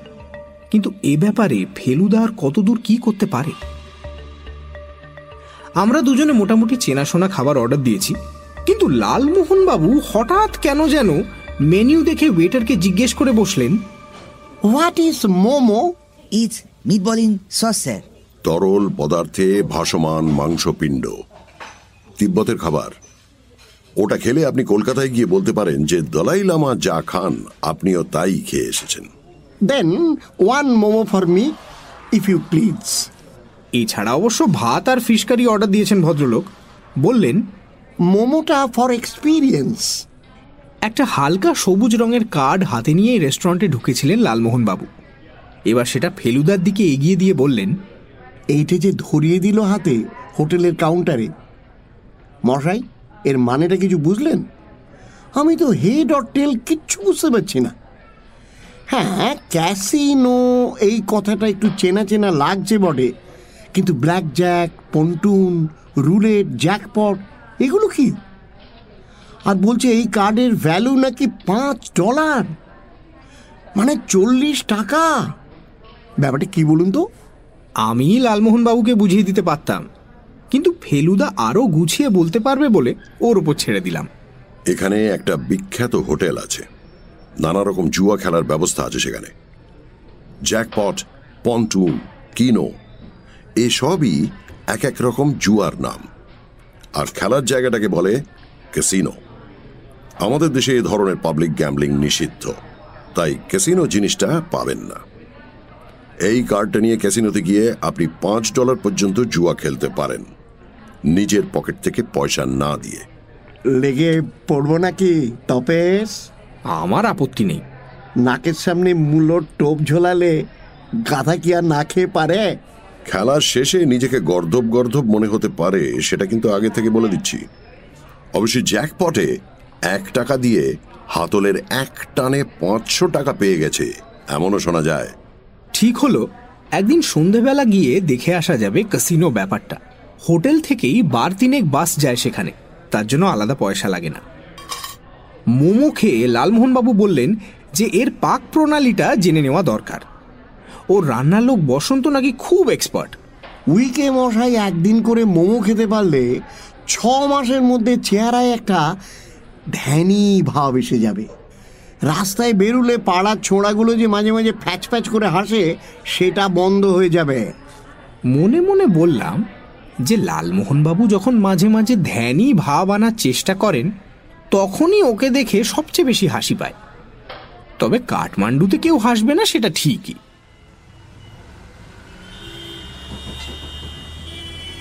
দুপুরে খাওয়ার পর নিউ রোড ধরে দক্ষিণ দিকে যেতে যেতে মনে হলো দেশি বিদেশি এত জাতের লোক, Nepali, Tibetan, Punjabi, Sindhi, Marwari, German, Swedish, English, American, French, এত রকম ঘর বাড়ি, দালান, দোকান, মন্দির, হোটেলের এরকম 32.5 ভাজা পৃথিবীর আর কোথাও আছে কিনা সন্দেহ। ফেলুদা বলল আমরা যেখানে যাচ্ছি দরবার স্কোয়ার, যেটাকে বলা চলে কাঠমান্ডু নার্ভ সেন্টার, যেমন কলকাতার চৌরঙ্গি বা ধর্মতলার মোড়, সেখানেই নাকি এখানকার পুলিশ ঘাঁটি। ওকে একবার সেখানে যেতে হবে। আমরা ততক্ষণ চারপাশটা ঘুরে দেখব। আধ ঘন্টা পরে একটা বাছাই করা জায়গায় আমরা মিট করব। হোটেল থেকে বেরিয়ে খানিকটা গিয়েই একটা চৌমাথা পড়ে, তারপর থেকে নিউ রোডের নাম হয়ে গেছে গঙ্গাপথ। তারপর খানিকটা গিয়ে রাস্তাটা চওড়া হয়ে গেছে। এটা হলো বসন্তপুর স্কোয়ার। ডান দিকে পুরনো রাজার প্যালেস, সেটা ছাড়িয়ে আবার ডান দিকে ঘুরতেই বুঝে গেলাম দরবার স্কোয়ারে এসে গেছি। আর এমন একটা বিচিত্র জায়গা আমার এর আগে দেখা হয়নি। লালমোহনবাবু 12-3 কোথায় এলাম মশাই বলাতে ফেলুদা আর থাকতে না পেরে বলল, আপনার প্রশ্নের যে উত্তরটা এক কথা হয় সেটা আপনি ম্যাপ খুলেই পেতে পারেন, সেটা আপনি নিশ্চয়ই চাচ্ছেন না। আর অন্য যে উত্তর সেটা সোজা গদ্যে বলার জিনিস নয়। আপাতত আপনাকে একটা অ্যাডভাইস দিচ্ছি, চোখ কান সজাগ রেখে মন প্রাণ ভরে দেখে নিন। প্রাচীন শহরের এমন চেহারা আপনি ভারতবর্ষের কোথাও পাবেন না। এক পেতে পারেন আপনি কাশীর দশাশ্বমেধে, কিন্তু তার মেজাজ একেবারেই আলাদা। সত্যি যেদিকে চাই সেদিকেই চমক। দাবা খেলা কিছুক্ষণ চলার পর যেমন ছকের ওপর রাজা মন্ত্রী বোড়ে গজ নৌকো সব ছড়িয়ে বসে থাকে, তেমনি কোনো খামখেয়ালি দানব যেন এইসব ঘর বাড়ি প্রাসাদ মন্দির মূর্তি স্তম্ভ ছড়িয়ে বসিয়ে দিয়েছে। আর তারই মধ্যে ছড়িয়ে আছে অসংখ্য মানুষ আর যানবাহন। কাশীর কথা যে মনে পড়ে না তা নয়, কিন্তু কাশীর আসল মন্দিরগুলো সব গলির মধ্যে হওয়াতে সেগুলো আর দূর থেকে দেখার কোনো উপায় থাকে না। এখানে কিন্তু তা নয়, রাস্তা দিব্যি চওড়া। পুরনো প্যালেসের বারান্দায় এসে রাজা দর্শন দিতেন বলে অনেকখানি খোলা জায়গা রাখা আছে। ম্যাপ অনুযায়ী একটু এগিয়েই কাল ভৈরবের মূর্তি, ওই মূর্তির সামনে আধ ঘন্টা পরে তোদের মিট করছি। ফেলুদা পা চালিয়ে এগিয়ে গেল।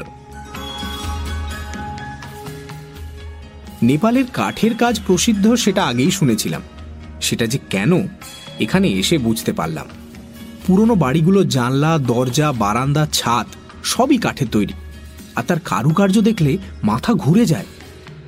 এখানকার মন্দিরগুলোও কাঠের, আর তেমন মন্দির আমি কোথাও দেখিনি।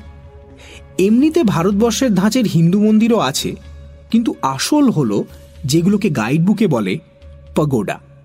2 চালা 3 চালা 4 চালা মন্দির, চওড়া থেকে ধাপে ধাপে ক্রমে সরু হয়ে ওপর দিকে উঠেছে। তবে দরবার স্কোয়ার শুধু ধর্মস্থান নয়, বাজারও বটে। রাস্তায় ফুটপাথে সিঁড়িতে বারান্দায় সব জায়গায় জিনিস ফেরি হচ্ছে, শাকসবজি ফলমূল ঘটি বাটি জামা কাপড় সব কিছু। এখানকার নেপালিরা যে টুপি ব্যবহার করে তার মধ্যে বেশ বাহার আছে। এক জায়গায় সেই টুপি বিক্রি হচ্ছে দেখে দুজনে সেদিকে এগিয়ে গেলাম। কলকাতার নিউ মার্কেট থেকে জটায়ুর মন এখন কাঠমান্ডুর বাজারে চলে এসছে, সেটা বুঝতে পারলাম ভদ্রলোককে তার লাল ডায়েরিটা বার করতে দেখে। টুপির শেপ সবই এক, কিন্তু নকশা প্রত্যেকটাতে আলাদা। আমি নিজে একটা বাছাই করে দর করছি, এমন সময় পেছন থেকে চাপা গলা পেলাম জটায়ুর। তপেশ নামটা কানে আসতেই ঘুরে দেখি ভদ্রলোক কি যেন দেখে তটস্থ হয়ে গেছেন। ওর দৃষ্টি অনুসরণ করে ডান দিকে মুখ ঘোরাতেই দেখলাম হাত 25 দূরে দাঁড়িয়ে আসল বাটরা বা নকল বাটরা আমাদের দিকে পাশ করে সিগারেট ধরিয়ে হাঁটতে শুরু করে দিল ডান দিকের একটা গলি লক্ষ্য করে। তোমার দাদাকে বাঁহাতে লাইটার ধরাতে দেখেছো কখনো? না তো।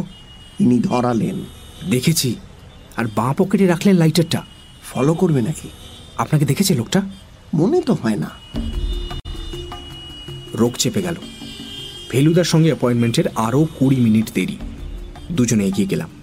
সামনে একটা মন্দিরের চারপাশে ভিড়, লোকটা হারিয়ে গেছে ভিড়ের মধ্যে। মন্দিরটা পেরোতেই আবার দেখতে পেলাম তাকে। সে এবার গলিটার মধ্যে ঢুকেছে। প্রায় 20 হাত তফাৎ রেখে আমরা তাকে অনুসরণ করে চললাম। গলিটার দুদিকে দোকান, ছোট ছোট হোটেল রেস্টুরেন্ট। পাই সব কথাটা অনেক রেস্টুরেন্টের গায়ে লেখা রয়েছে। কলকাতায় পাইস হোটেল ছিল এককালে বলে জানি, পাই সব তো কখনো শুনিনি। আরে এ পাই টাকা আনা পাই নয়, পাই একরকম বিলিতি খাবার। এই রে কথাটা লালমোহনবাবু বলে উঠেছেন কারণ লোকটা ডান দিকে একটা দোকানের মধ্যে ঢুকে পড়েছে। কি করবো এবার? লোকটা আবার বেরোবে নিশ্চয়ই। অপেক্ষা করব, যদি দেরি করে। হাতে আর 15 মিনিট সময়। বললাম, চলুন যাই গিয়ে ঢুকি দোকানে। সে তো আমাদের চেনে না, ভয়টা কিসের? ঠিক বলেছ। তিব্বতী হ্যান্ডিক্রাফটের দোকান, মাঝারি দোকান। দরজা দিয়ে ঢুকেই সামনে একটা কাউন্টার, তার পাশে ফাঁক দিয়ে দোকানের পেছন দিকে যাওয়া যায়। পেছনে দরজা, তারও পেছনে একটা অন্ধকার ঘর। সেই ঘরেই হয়তো গিয়ে থাকবেন নকল বাটরা, কারণ যাবার আর কোনো জায়গা নেই। কাউন্টারের পেছনে দাঁড়ানো তিব্বতী মহিলা হাসি মুখে আমাদের দিকে চেয়ে প্রশ্নটা করলেন। তার পেছনে একটা মাঝবয়সী তিব্বতী পুরুষ, গালে অসংখ্য বলিরেখা, একটা চোখ একটু ছোট, বেঞ্চিতে বসে আছে ঝিম ভাব নিয়ে। আমরা দোকানে ঢুকে পড়েছি, তাই মহিলার প্রশ্নের উত্তরে কিছু বলা দরকার। কিছু দেখতে চাইতে হবে, যেন কিনতে চাই এমন ভাব করে। জিনিসের অভাব নেই দোকানে, মুখোশ, তাংখা, জপযন্ত্র, তামার ঘটিবাটি, ফুলদানি, মূর্তি, অনেক কিছু। I like momo. হঠাৎ কি কারণে যেন বলে বসলেন লালমোহন বাবু, Momo you get in Tibetan restaurant, not here. No. মানে I don't want to eat momo. মহিলার বিশেষ ভুরু না থাকলেও যেটুকু আছে সেটুকু ওপর দিকে উঠে গেছে। You like momo and you don't want to eat momo? No, মানে not now. In hotel I ate momo. Now I want to know how. মানে উফ, এর কোনো শেষ নেই। অথচ ভদ্রলোক কি বলতে চাইছেন সেটা বেশ বুঝতে পারছি। লালমোহন বাবুর পিঠে হাত দিয়ে ওকে থামিয়ে দিয়ে বললাম, do you have a Tibetan cookbook? No sir, sorry. আমি জানতাম এই জিনিসটা দোকানে থাকবে না। মহিলাও মাথা নেড়ে সরি বলে বুঝিয়ে দিলেন নেই। থ্যাংক ইউ বলে বেরিয়ে এলাম দুজনে। হাতে 8 মিনিট মতন সময়। নকল বাটরা ভ্যানিশ রহস্যটা হজম করে যে পথে গিয়েছিলাম সে পথে ফিরে এসে একজন লোকের কাছ থেকে 2টো নেপালি ক্যাপ কিনে সেগুলো মাথায় চাপিয়ে কিছুটা এগিয়ে গিয়েই দেখি পৌঁছে গেছি কাল ভৈরবের মূর্তির সামনে। বাপ রে বাপ, কি ভয়াবহ মূর্তি! দিনের বেলা দেখি গা শিউরে ওঠে, আর রাত্রিরে যখন লোক থাকে না তখন দেখলে না জানি কি হবে। এর কাছেই কোথাও যেন একটা শ্বেত ভৈরবের মূর্তি আছে, সেটাও একসময় এসে দেখে যেতে হবে। ফেলুদা এলো মিনিট 5 মধ্যেই। থানার ফটক মূর্তির ঠিক সামনেই। আমরা দুজনেই নকল বাটরার ঘটনাটা বলার জন্য উদ্গ্রীব, কিন্তু ফেলুদার কি বলার আছে সেটা জানা দরকার। সে যে কেন থানায় গিয়েছিল সেটাই জানি না। দিব্যি লোক ওসি মিস্টার রাজগুরু বললেন, নেপাল সরকার যদি ভারত সরকারের অনুরোধ রাখতে রাজি হয় তাহলে মিস্টার সোমের আততায়ীকে ধরার ব্যাপারে এরা সব রকম সাহায্য করবেন। That man is here. আর চাপতে না পেরে বলে ফেললেন জটায়ু। আমি ব্যাপারটা আরেকটু খুলে বললাম, তুই ঠিক দেখেছিস? বাঁ হাতে লাইটটা ধরালো। আমরা দুজনেই দেখেছি। Very good. মিস্টার বাটরাকে কাল খবরটা দিতে হবে। তোরা বরং বাজার টাজার একটু ঘুরে দেখ, আমার হোটেলে গিয়ে 2-1টা ফোন করার আছে। বুঝলাম, কাঠমান্ডুতে এসে সাইট সিইং ব্যাপারটা খুব বেশি হবে না ফেলুদার।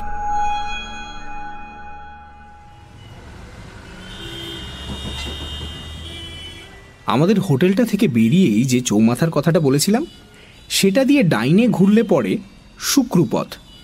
এই শুক্রপথ দিয়ে কিছু দূর গেলেই এখানকার সুপার মার্কেট। একটা বেশ বড় ছাদওয়ালা চত্বরের চারদিকে ঘিরে দোকানের সারি।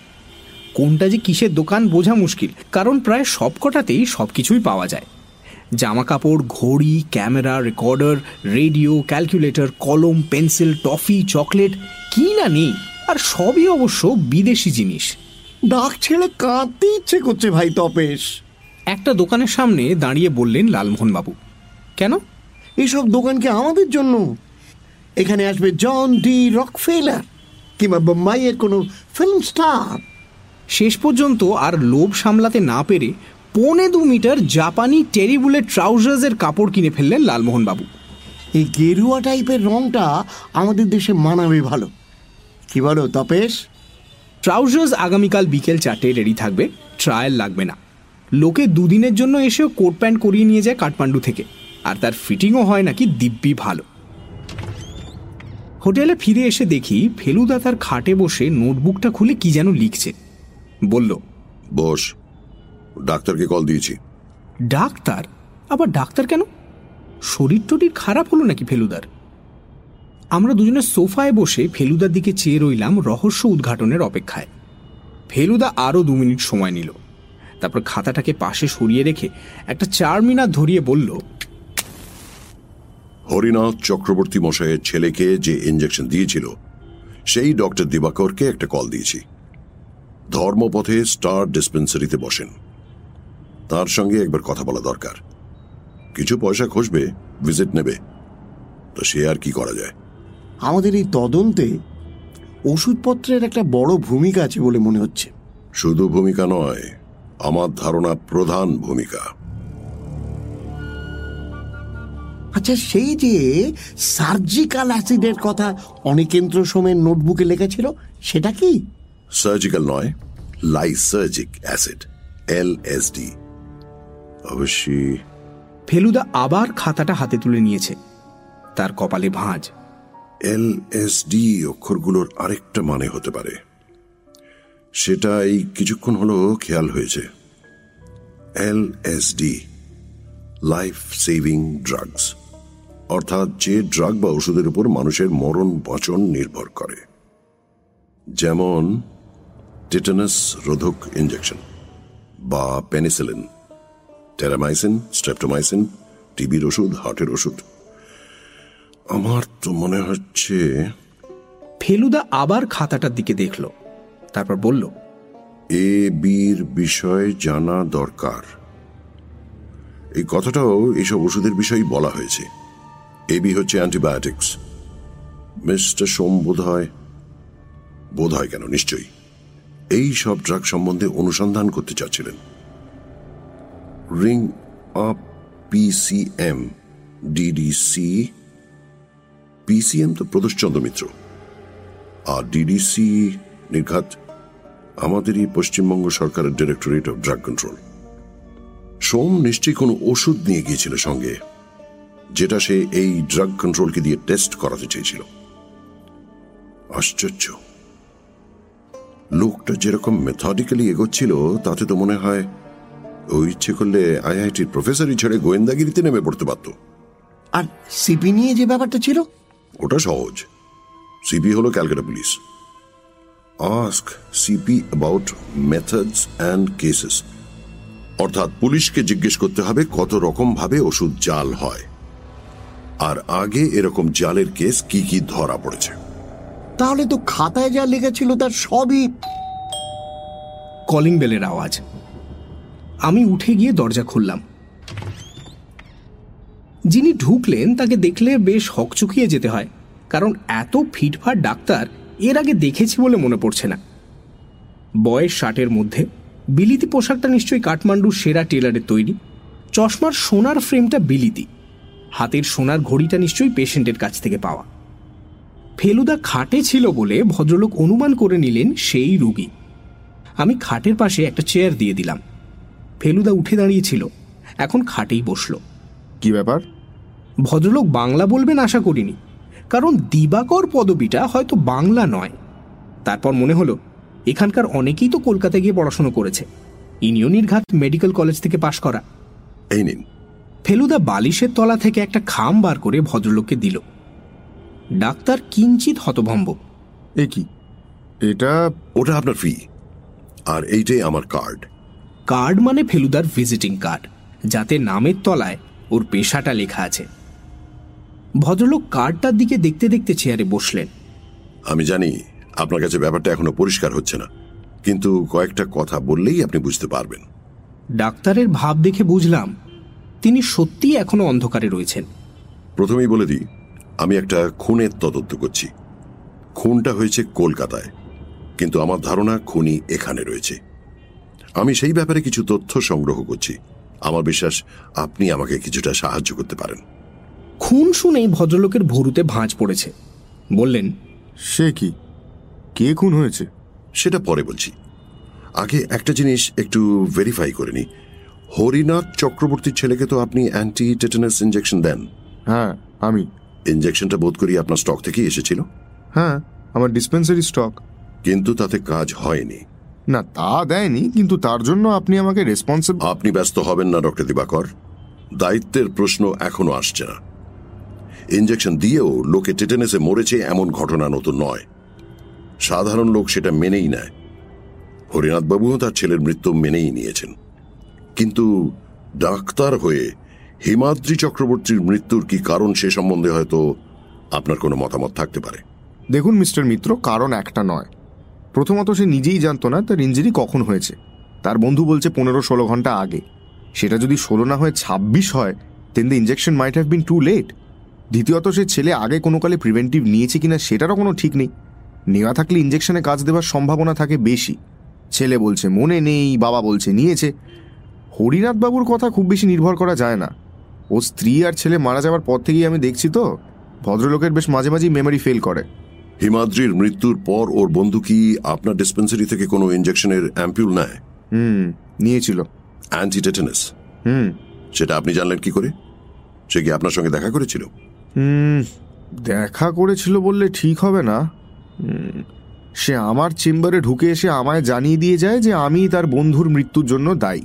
আর সেটা যে সে খুব নরমভাবে জানিয়েছিল তা নয়। এই বন্ধুটি খুন হয়েছে। মানে? হিমাদ্রি চক্রবর্তীর বন্ধু অনিকেন্দ্র সোম।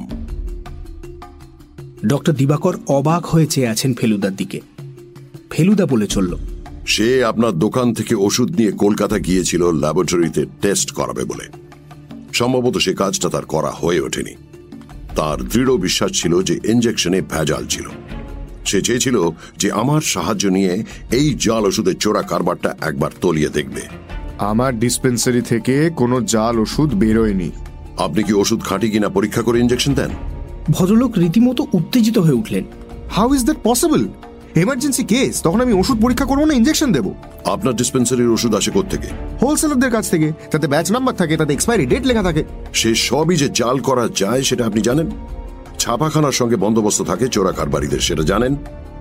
নাম করা বিলিতি কোম্পানির লেবেল পর্যন্ত ছাপাখানার ব্যাকডোর দিয়ে চলে যায় এই সব জালিয়াতদের হাতে, সেটা আপনি জানেন। ডক্টর দিবাকরকে দেখে বেশ বুঝতে পারলাম যে তিনি এ কথার জুৎসই উত্তর খুঁজে পাচ্ছেন না। শুনুন ডক্টর দিবাকর, আমি গ্যারান্টি দিচ্ছি যে ঘুণাক্ষরে কেউ ব্যাপারটা জানতে পারবে না। আপনি স্টক থেকে একটি অ্যান্টিটেটানাসের অ্যাম্পুল নিয়ে তার ভেতরের পদার্থটি ল্যাবরেটরিতে টেস্ট করে তার রিপোর্ট আমাকে দিন। সময় বেশি নেই, সেটা বুঝতেই পারছেন। ডক্টর দিবাকর ধীরে ধীরে উঠে পড়লেন চেয়ার থেকে। কাল একটা জরুরি কেস আছে, কাল সম্ভব না হলে পরশু আপনাকে জানাবো মিস্টার মিত্র। আপনাকে অজস্র ধন্যবাদ, এবং আপনাকে এভাবে উত্ত্যক্ত করার জন্য আমি ক্ষমা চাইছি। আমরা যে একটা সাংঘাতিক গোলমেলে ব্যাপারের মধ্যে জড়িয়ে পড়েছি সেটা বেশ বুঝতে পারছি। আর যতই নতুন নতুন ব্যাপার শুনছি ততই অনিকেন্দ্র সোম লোকটার উপর শ্রদ্ধা বেড়ে যাচ্ছে। এমন একজন লোকের এভাবে খুন হওয়াটা যে ফেলুদা কিছুতেই বরদাস্ত করতে পারবে না সেটা খুবই স্বাভাবিক। কুকরিটার জন্য 2 নম্বর বাটরাকেই খুনি বলে মনে হয়, কিন্তু তা না হয়ে যদি অন্য কেউও হয়, ফেলুদা তাকে শায়েস্তা না করে ছাড়বে না। ফেলুদা আগেই বলে রেখেছিল যে খাবার পরে একবার ঘুরতে বেরোবে, তবে সেটা কি উদ্দেশ্যে সেটা আন্দাজ করতে পারিনি। দরবার স্কোয়ারের দিকে যাচ্ছি দেখে মনে একটা সন্দেহ উঁকি দিল, আর সেটা যে ঠিক সেটা বুঝতে পারলাম যখন পুরনো প্যালেসের সামনে খোলা জায়গাটা এসে ফেলুদা বলল, এবার বল, কোন গলিটায় গিয়েছিলি দুপুরে? রাত্রিরে দরবার স্কোয়ারের চেহারা একেবারে অন্যরকম। এখান থেকে ওখান থেকে মন্দিরের ঘন্টা শোনা যাচ্ছে, এরই মধ্যে কোত্থেকে যেন হিন্দি ফিল্মের গান ভেসে আসছে। ট্যুরিস্ট আর সাইকেল রিক্সার ভিড় কাটিয়ে আমরা গলিটার মুখে গিয়ে পড়লাম। এটার নাম আগে ছিল মারু টোল। হিপিরা এর নতুন নাম দিয়েছে পিগ অ্যালি, মানে শুয়োর গলি। পাই সবগুলোর পাশ দিয়ে আমরা এগিয়ে গেলাম আমাদের সেই তিব্বতী দোকানটার দিকে। দোকানটা এখনো খোলা রয়েছে, 2-1 খদ্দেরও রয়েছে কাউন্টারের এদিকে, আর পেছনে দাঁড়িয়ে রয়েছেন সেই সকালের মহিলা। সেই পুরুষটা নেই। ফেলুদা দোকানের বাইরে থেকেই ভেতরটা একবার চোখ বুলিয়ে নিল। দোতলা বাড়ির 1 তলায় দোকানটা। দোতলায় রাস্তার দিকে 2 পাশাপাশি জানলা, দুটোই বন্ধ। কাঠের পাল্লাগুলোর একটার ফাটলের মধ্যে দিয়ে ঘরের ভেতরে একটা ক্ষীণ আলোর আভাস পাওয়া যাচ্ছে। দোকানের ডান পাশে একটা সরু চিলতে গলির পরেই একটা 3 তলা হোটেল, নাম হেভেন্স গেট লজ। স্বর্গদ্বার বলতে চোখের সামনে যে দৃশ্যটা ভেসে ওঠে তার সঙ্গে কোনো সাদৃশ্য নেই। ফেলুদা হোটেলটার ভেতরে গিয়ে ঢুকলো, পেছনে আমরা 2জন। How much do you charge for rooms here? কাউন্টারে একটা রোগা মতন লোক বসে একটা ছোট্ট পকেট ক্যালকুলেটরের উপর পেন্সিলের ডগা দিয়ে টোকা মেরে মেরে হিসেব করে একটা খাতায় লিখছে। লোকটা নেপালি কি ভারতীয় সেটা বোঝা গেল না। ফেলুদা তাকেই প্রশ্নটা করেছে। Single 10, double 15। কাউন্টারের সামনে খোলা জায়গাটার একপাশে একটা খালি সোফা, তার ওপরে দেওয়ালে 3টে পাশাপাশি ট্যুরিস্ট পোস্টার, 3টেতেই হিমালয়ের কোনো না কোনো বিখ্যাত শৃঙ্গের ছবি। Are rooms available? How many do you want? One single and one double. Preferably in the first floor, facing east, but I would like to see the room before I can take it. কাউন্টারের ভদ্রলোক, যাকে বলে স্বল্পভাষী, মুখে কিচ্ছু না বলে শুধু একটা বেল টিপলেন, আর তার ফলে একটা নেপালি বেয়ারার আবির্ভাব হলো। ভদ্রলোক তার হাতে একটা চাবি দিয়ে আমাদের দিকে একবার শুধু দেখিয়ে দিয়ে আবার হিসেব করতে লেগে গেলেন।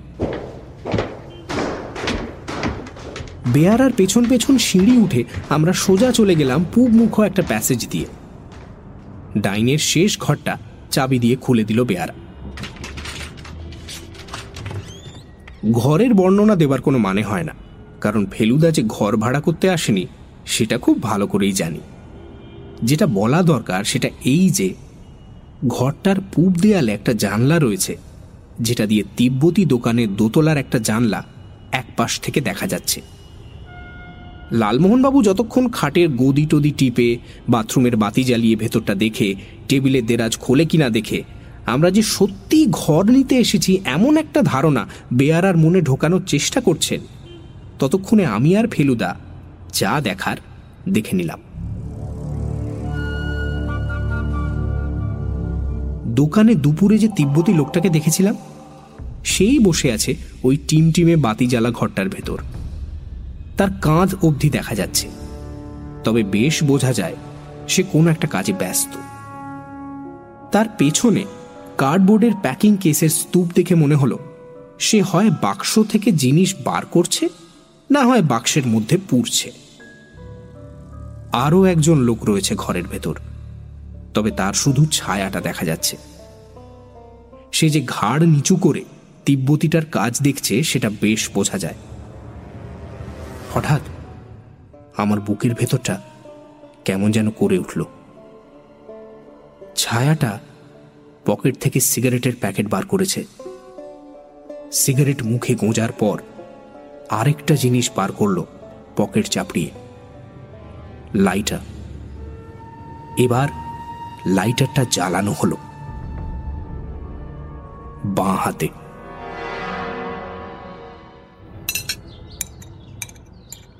তোরা দুজন দেখবার জায়গাগুলোর কিছু আজ সকালেই দেখে নে। পরদিন সকালে ব্রেকফাস্টের সময় বলল ফেলুদা, আমার আরেকবার থানায় যাওয়া দরকার। ট্রান্সপোর্ট তো সান ট্রাভেলস থেকে পেয়ে যাবি।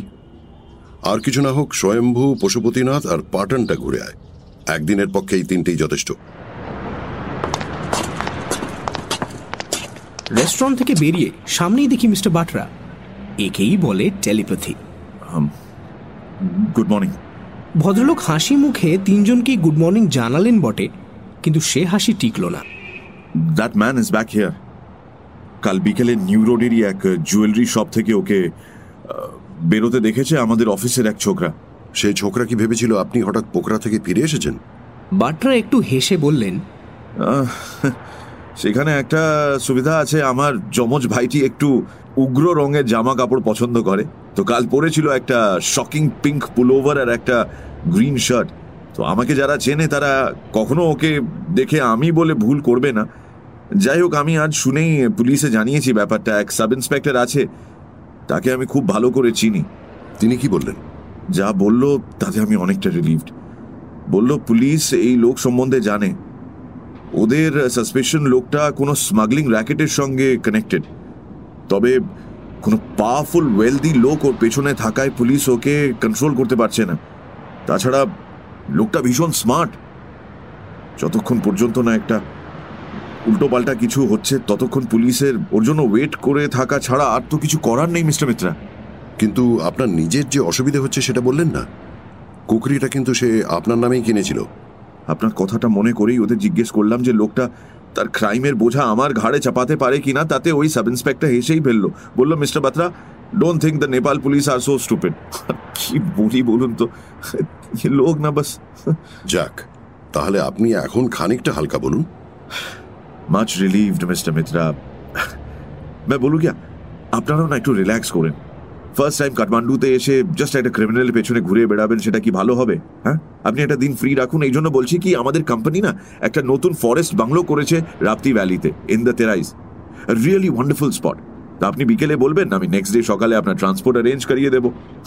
চাই কি আমি ফ্রি থাকলে আপনাদের সঙ্গেও চলে আসতে পারি, কি বলেন? হ্যাঁ, তেরাই শুনেই আমার মনটা নেচে উঠেছে। লালমোহন বাবুরও চোখ চকচক। তবু ভালো যে ফেলুদা কথা না দিলেও ব্যাপারটা বাতিল করে দিল না। আপনি শুকর সরণির ঘটনাটা চেপে গেলেন কেন? ভদ্রলোক চলে যাওয়ার পর জটায়ু প্রশ্ন করলেন।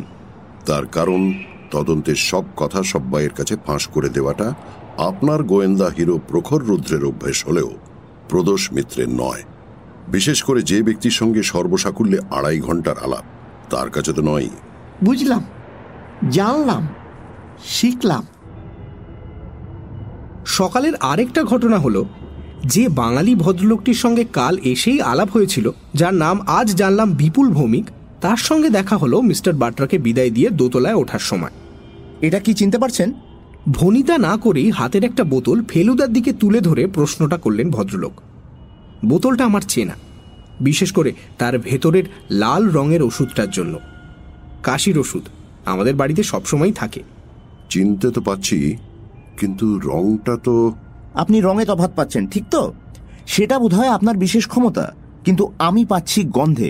এই যে শুকুন। ভদ্রলোক ক্যাপ খুলে বোতলটা ফেলুদার নাকের সামনে ধরলেন। আপনার ঘ্রাণ শক্তি তো খুবই প্রখর, তফাৎ আছে, তবে খুবই সূক্ষ্ম। অন্তত একটি ইন্দ্রিয় তো জোরদার হওয়া চাই মশাই। এই যেমন ধরুন, আপনি চারমিনার খেয়েছেন না একটু আগে? আমি দেখিনি খেতে, কিন্তু গন্ধটা ঠিক পাচ্ছি। কেমন, ঠিক তো? ঠিক তো বটেই, কিন্তু আপনি বোতল নিয়ে চললেন কোথায়? চললেন কোথায় মানে ফেরত দেব, পয়সা ফেরত নেব। এটা কি ইয়ার্কি পেয়েছে নাকি? কোন দোকান? আইডিয়াল মেডিকেল স্টোর্স, ইন্দ্রচকে। আপনাকে বললাম না সেদিন, ওষুধ নিয়ে যাচ্ছে তাই কারবার করছে এরা। এরা এরা মিল্ক পাউডারে পর্যন্ত খড়ি মিশিয়ে দেয়, জানেন? শিশুদের পর্যন্ত বাঁচতে দেবে না। মিস্টার বাটরাকে গাড়ির কথা বলে দিয়েছিলাম। 9:30 একটা টয়োটা এসে হাজির। আমরা যখন বেরোচ্ছি তখন ফেলুদা টেলিফোন ডিরেক্টরি নিয়ে পড়েছে। বলল এ অঞ্চলের ওষুধের দোকানগুলোর নাম নোট করে নিচ্ছে।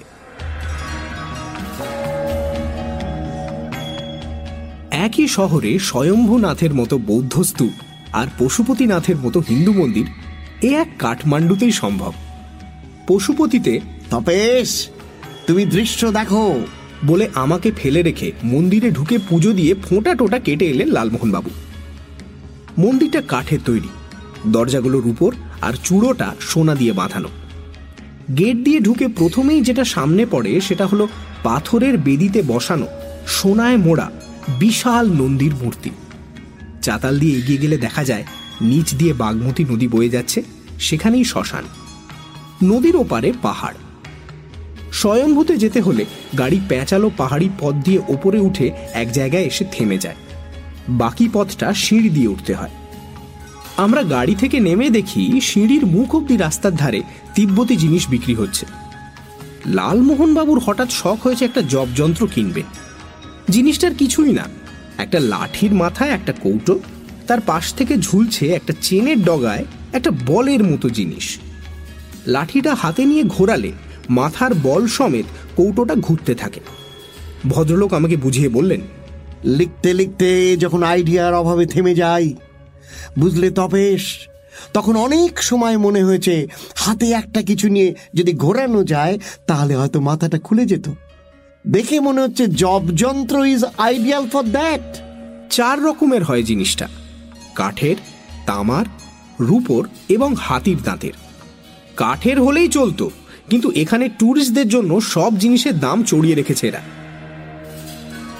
2000 বছর আগে পাহাড়ের চূড়োয় বসানো বৌদ্ধ স্তূপ স্বয়ম্ভুনাথে যে জিনিসটা সবচেয়ে বেশি মনে থাকে সেটা হলো স্তূপের চূড়োর ঠিক নিচে 4 কোণা স্তম্ভের চারদিকে আঁকা ঢেউ খেলানো ভুরুওয়ালা জোড়া জোড়া চোখ, যে চোখ মনে হয় সেই আদিকাল থেকেই সারা কাঠমান্ডু উপত্যকার ওপর সজাগ দৃষ্টি রেখে আসছে। কোথায় কি ঘটেছে সব জানে, কিন্তু কোনো দিনও বলবে না। স্তূপটা যে সমতল চাতালের উপর দাঁড়িয়ে আছে সেটা যেমন গিজগিজ করছে দেখবার জিনিসে, তেমনই করছে মানুষ আর বাঁদরের ভিড়ে। লালমোহনবাবু একবার কোমরে একটা খোঁচা খেয়ে বললেন বাঁদরের খোঁচা, কিন্তু সেটা যে আসলে তা নয় সেটা পরে জেনেছিলাম। সেটার কথা যাকে বলে যথাস্থানে বলবো। আসল ঘটনা ঘটল পাটনে। পাটন শহর, যার প্রাচীন নাম ললিতপুর। এই শহর হলো বাগমতির ওপারে, কাঠমান্ডু থেকে মাত্র 3 মাইল। শহরে ঢোকবার মুখে একটা পেল্লায় তোরণ। সেটা পেরিয়ে একটা দোকানের সামনে গাড়ি থামিয়ে কোকা কোলা খেয়ে তেষ্টা মিটিয়ে আমরা এখানকার দরবার স্কোয়ারে গিয়ে হাজির হলাম। ফেলুদা এবার আমাকে সাবধান করে দিয়েছিল, আমাদের কাঠমান্ডু অ্যাডভেঞ্চার সম্বন্ধে যখন লিখবি তখন খেয়াল রাখিস যে ফেলু মিত্তিরের গোয়েন্দা কাহিনী যেন নেপালের টুরিস্ট গাইড না হয়ে পড়ে। ফেলুদার কথা মনে রেখে শুধু এইটুকুই বলছি যে 1500 বছর আগে লিচ্ছবি বংশের রাজা বরদেবের পত্তন করা পাটন বা ললিতপুরের মন্দির, স্তূপ, প্রাসাদ, কাঠের কারুকার্য, স্বর্ণস্তম্ভের মাথায় রাজার মূর্তি ইত্যাদির এ বলে আমায় দেখ ও বলে আমায় দেখ অবস্থার মধ্যে পড়ে লালমোহনবাবু অবিশ্বাস্য, অভাবনীয়, অকল্পনীয়, অতুলনীয়, অননুকরণীয়, অবিস্মরণীয় ইত্যাদি 26 রকম বিশেষণ ব্যবহার করেছিলেন গড়ে 3 মিনিটে একটা করে। আমার বিশ্বাস সেই সময় সেই বিশেষ ঘটনাটা না ঘটলে তিনি আরো 15 মিনিট এইভাবে চালিয়ে যেতে পারতেন। ঘটনাটা ঘটল দরবার স্কোয়ার পেরিয়ে ডাইনে মোড় নিয়ে একটা বাজারে পড়বার পর। এই বাজার যে মঙ্গল বাজার নামে বিখ্যাত সেটা পরে জেনেছিলাম।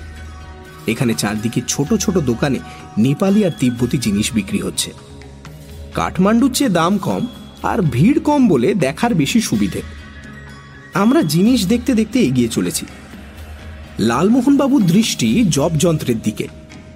ফেলুদা বলে দিয়েছে পাটনের কাঠের কাজ পৃথিবী বিখ্যাত, তাই দাম স্বয়ম্ভূর চেয়ে অনেক কম হলেও হাই ক্লাস কারুকার্য নয় এই বলে অনেকগুলোই হাতে নিয়েও বাতিল করে দিচ্ছেন। এমন সময় দেখলাম বাজারের শেষ দিকে একটা মোটামুটি নিরিবিলি অংশে একটা বেশ বড় পুরনো বাড়ির নিচে একটা দোকানের সামনে টেম্পোতে মাল তোলা হচ্ছে। দোকানের কাছে গিয়ে দেখি লালমোহনবাবু যা চাইছেন সেই জিনিসই বাক্স বোঝাই হয়ে চালানো হচ্ছে, সম্ভবত কাঠমান্ডুর বাজারে। এইখানেই বোধহয় তৈরি হচ্ছে জিনিসগুলো, বুঝলে তপেশ? দেখে একেবারে টাটকা বলে মনে হয়। এটা বোধহয় একটা ফ্যাক্টরি। সেটাও অসম্ভব না। ফেলুদা বলেছিল পাটনে নাকি অনেক কারিগর এইসব পুরনো কালের জিনিস নতুন করে তৈরি করছে। সুবিধের দরে পাওয়া যেতে পারে, জিজ্ঞেস করবো? করুন না। সে গুড়ে বালি। দোকানদার বলল অন্য দোকানে দেখো, আমাদের স্টক ফুরিয়ে গেছে, যা মাল চালান যাচ্ছে সব অর্ডারের মাল। যাক চলে লাখটাই।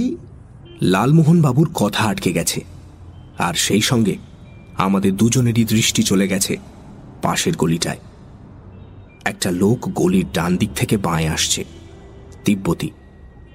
একে আমরা চিনি। সেই হলদে টুপি, সেই লাল জোব্বা, সেই একটা চোখ বড় একটা ছোট। এ সেই শুয়োর গলির তিব্বতী দোকানের বেঞ্চিতে বসা আধঘুমো লোকটা। একটা বাড়ি থেকে বেরিয়ে আমরা যে বাড়িটার সামনে দাঁড়িয়ে আছি তারই একটা পাশের দরজা দিয়ে ঢুকে গেল। ঢুকেছে কি? আমরা যেখানে দাঁড়িয়ে সেখান থেকে দরজাটা দেখা যাচ্ছে না। সেটা দেখতে পাওয়া যাবে 4 পা সামনে গিয়ে বাঁয়ের গলিটায় ঢুকে এগিয়ে গেলে। আবার সেই ফলো করার রোগ চেপেছে আমাদের দুজনের একসঙ্গে। লোকটা কোথায় গেল দেখা দরকার। গোয়েন্দা গোয়েন্দা ভাবটা যথাসম্ভব চেপে রেখে দুজনে এগিয়ে গেলাম গলিটা দিয়ে। হাত 20 যেতেই বাঁয়ে একটা দরজা পড়ল, যার পাল্লা আর ফ্রেমে কাঠের কাজ দেখলে তাক লেগে যায়। দরজাটা বন্ধ। বাড়িটার এদিকে দেওয়ালে এই একটাই দরজা। এই দরজা দিয়েই ভেতরে ঢুকেছে লোকটা। আরো 10 পা গিয়ে বাড়িটা শেষ হচ্ছে। তার পাশ দিয়ে একটা গলি বাঁয়ে চলে গেছে। একটা ছড় টানা বাজনা শব্দ আসছে, মনে হলো গলিটা থেকেই। এগিয়ে গেলাম গলিটার মুখ অবধি। এদিকটা একেবারে নির্জন।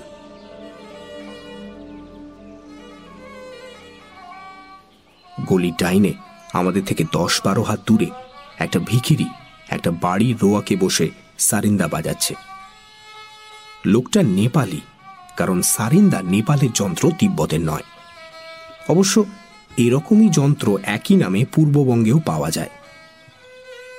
যতটা সম্ভব ট্যুরিস্টের ভাব করে এগিয়ে গেলাম গলিটা ধরে। লোকটার সামনে একটা মরচে ধরা টিনের কৌটো, যেখানে বসেছে তার উল্টো দিকে একটা দরজা। এটা সেই একই বাড়ির দরজা যার সামনের দিকে দোকান থেকে জবযন্ত্র চালান হচ্ছে কাঠমান্ডুতে। এই বাড়িতেই ঢুকেছে শুয়োর গলির সেই তিব্বতী। ভিখিরি এক মনে বাজিয়ে চলেছে, আমাদের সম্বন্ধে তার কোনো কৌতূহল নেই। লালমোহনবাবু টিনের কৌটোটায় কয়েকটা খুচরো পয়সা ফেলে দিয়ে চাপা গলায় বললেন, যাবে নাকি ভেতরে? এ দরজাটা খোলা। এটা সাইজেও ছোট আর এটার বাহারও কম, কারণ এটা হলো ব্যাকডোর, যাকে বলে খিড়কি।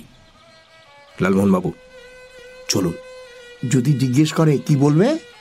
বলবো টুরিস্ট, ভেতরে কি আছে দেখতে এসছি। চলো।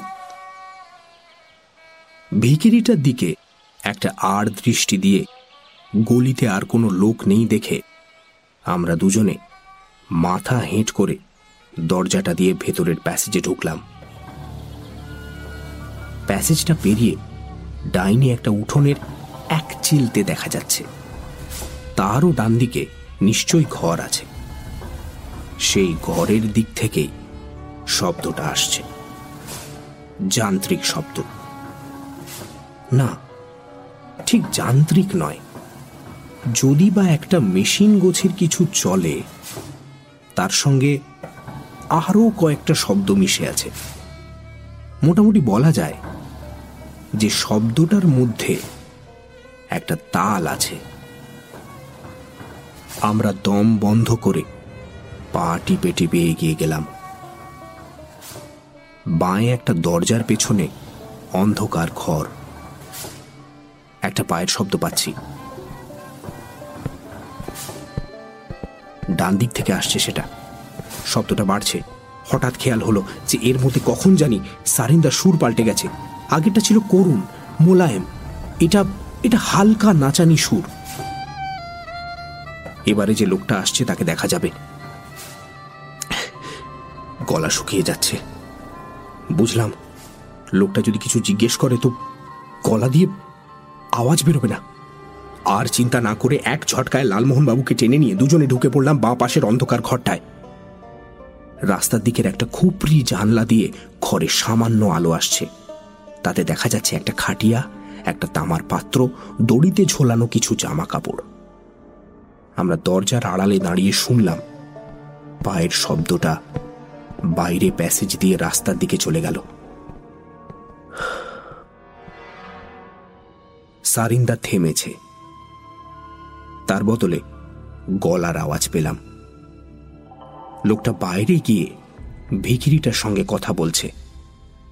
আমাদের ডান দিকে আরেকটা দরজার পরে আরো একটা ঘর। এটা অন্ধকার। জটায়ুর আস্তিন ধরে টেনে নিয়ে সেই ঘরে ঢুকলাম। কার্ডবোর্ডের বাক্স এবং কাঠ দিয়ে বোঝাই করা ঘরটা। তাছাড়া আছে কিছু তামার জিনিস, কিছু মূর্তি, গোটা 20-25 কাঠের ছাঁচ। বাঁদিকে ঘরের কোনায় পড়ে আছে লালমোহনবাবুর শখের জিনিস, 3টে কাঠের জবযন্ত্র। আমরা ঢুকেই দরজার আড়ালে লুকিয়ে পড়েছি। বেশ বুঝতে পারছি এই ঘরের বাইরেই বারান্দা পেরিয়ে উঠোন, আর উঠোনের ওদিকের ঘর থেকেই শব্দটা আসছিল। এখন শব্দ নেই। এবার একটা নতুন শব্দ। লোকটা বাইরে থেকে ফিরে এসছে। সে খুঁজছে আমাদের। প্যাসেজ ধরে পায়ের শব্দ এগিয়ে গিয়ে কাউকে না পেয়ে আবার ফিরে এলো। যে ঘরে আছি সে ঘরের ডাইনের দেওয়ালের উঠোনের দিকে পরপর 3টে দরজা। দরজার বাইরে থেকে আসা আলো 3 বার বাধা পেল, সেটা দেখতে পেলাম। এবারে আমাদের ঠিক পাশের দরজার সামনে এসে পায়ের শব্দটা থামল। একটা আবছা ছায়া ঢুকে এলো ঘরের ভেতরে চৌকাঠ পেরিয়ে।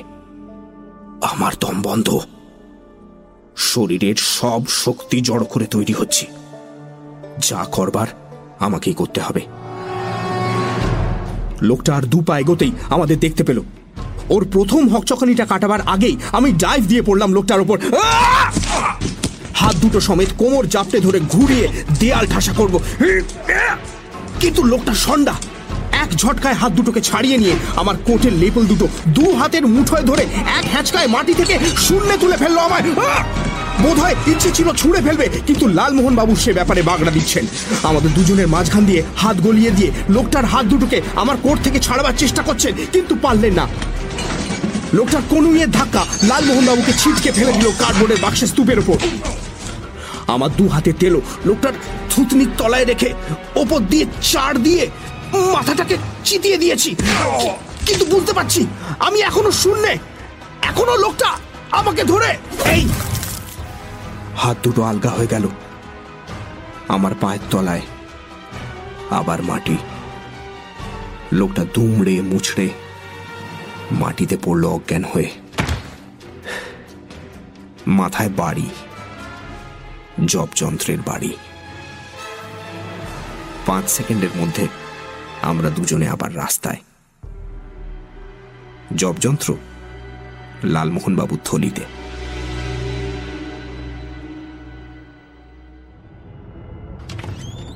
পাটন থেকে ফিরে ইন্দিরা রেস্টুরেন্টে লাঞ্চ খেয়ে, এদের মেনুতে মোমো ছিল না অবশ্য, প্রায় 3টে নাগাদ হোটেলে ফিরে দেখি ফেলুদা খাটে শুয়ে সদ্য কেনা একটা ইংরেজি বই পড়ছে, নাম ব্ল্যাক মার্কেট মেডিসিন।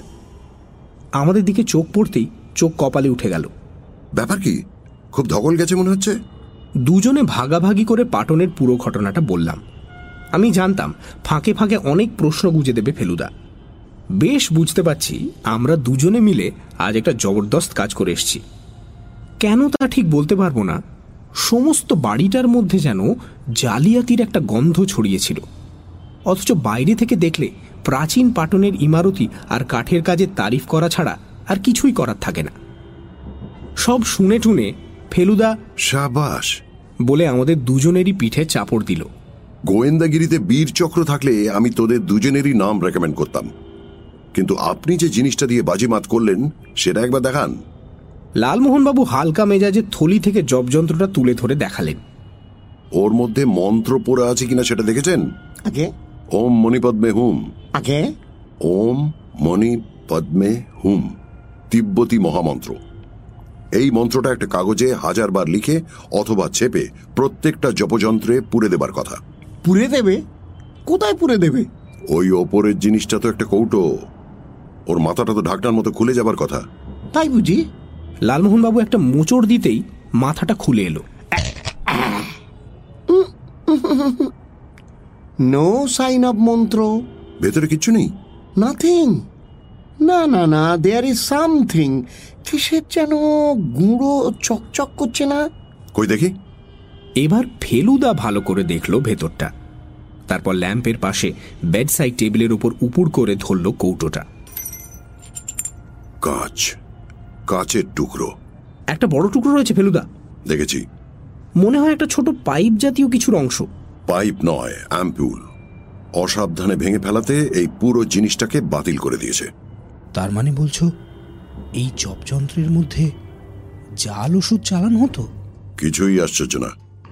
জবযন্ত্রের ভিতর পুরে প্যাকিং কেসে করে জমা হতো পিগ অ্যালির তিব্বতী দোকানের দোতলায়।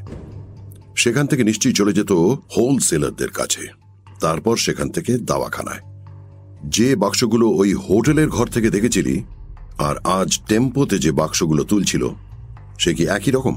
আইডেন্টিক্যাল, উত্তর দিলেন জটায়ু। বুঝেছি। সাপ্লাইয়ের ব্যাপারটা তদবির করছে নকল বাদশা।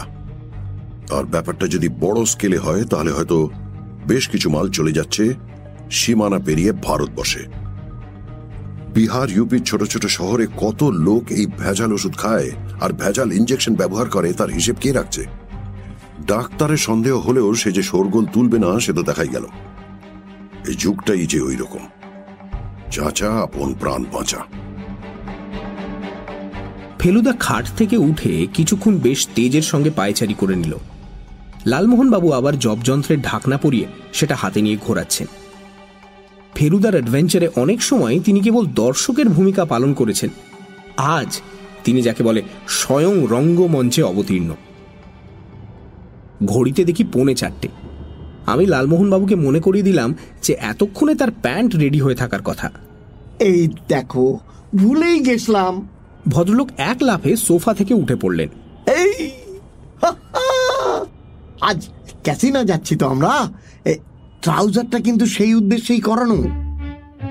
ফেলুদা পায়চারি থামিয়ে একটা তালি মেরে মন থেকে যেন সমস্ত চিন্তা দূর করে দিয়ে বলল, গুড আইডিয়া।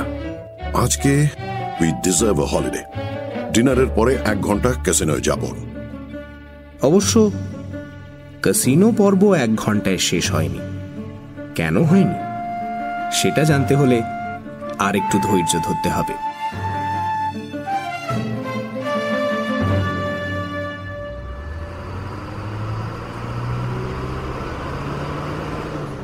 সাড়ে 8টার মধ্যে ডিনার খেয়ে বেরিয়ে পড়লাম। ক্যাসিনো নাকি এখানে ভোর 4টে অবধি খোলা থাকে, আর আসল ভিড়টা হয় 11টার পর। এখন গেলে খানিকটা খালি পাওয়া যাবে। হোটেলটা শহর থেকে খানিকটা বাইরে। বাসে যেতে যেতে বেশ বুঝতে পারছিলাম যে আমরা লোকালয় ছাড়িয়ে চলে যাচ্ছি, কারণ রাস্তার আলো ছাড়া আর বিশেষ আলো চোখে পড়ছে না। মিনিট 15 চলার পর খানিকটা চড়াই উঠে একটা গেট পড়ল। তারপর ডান দিকে বেশ বড় একটা লন ও সুইমিং পুল পেরিয়ে আবার ডাইনে ঘুরে বাসটা গিয়ে থামলো হোটেলের পোর্টিকোর ঠিক আগে, একেবারে ক্যাসিনোর প্রবেশদ্বারের সামনে।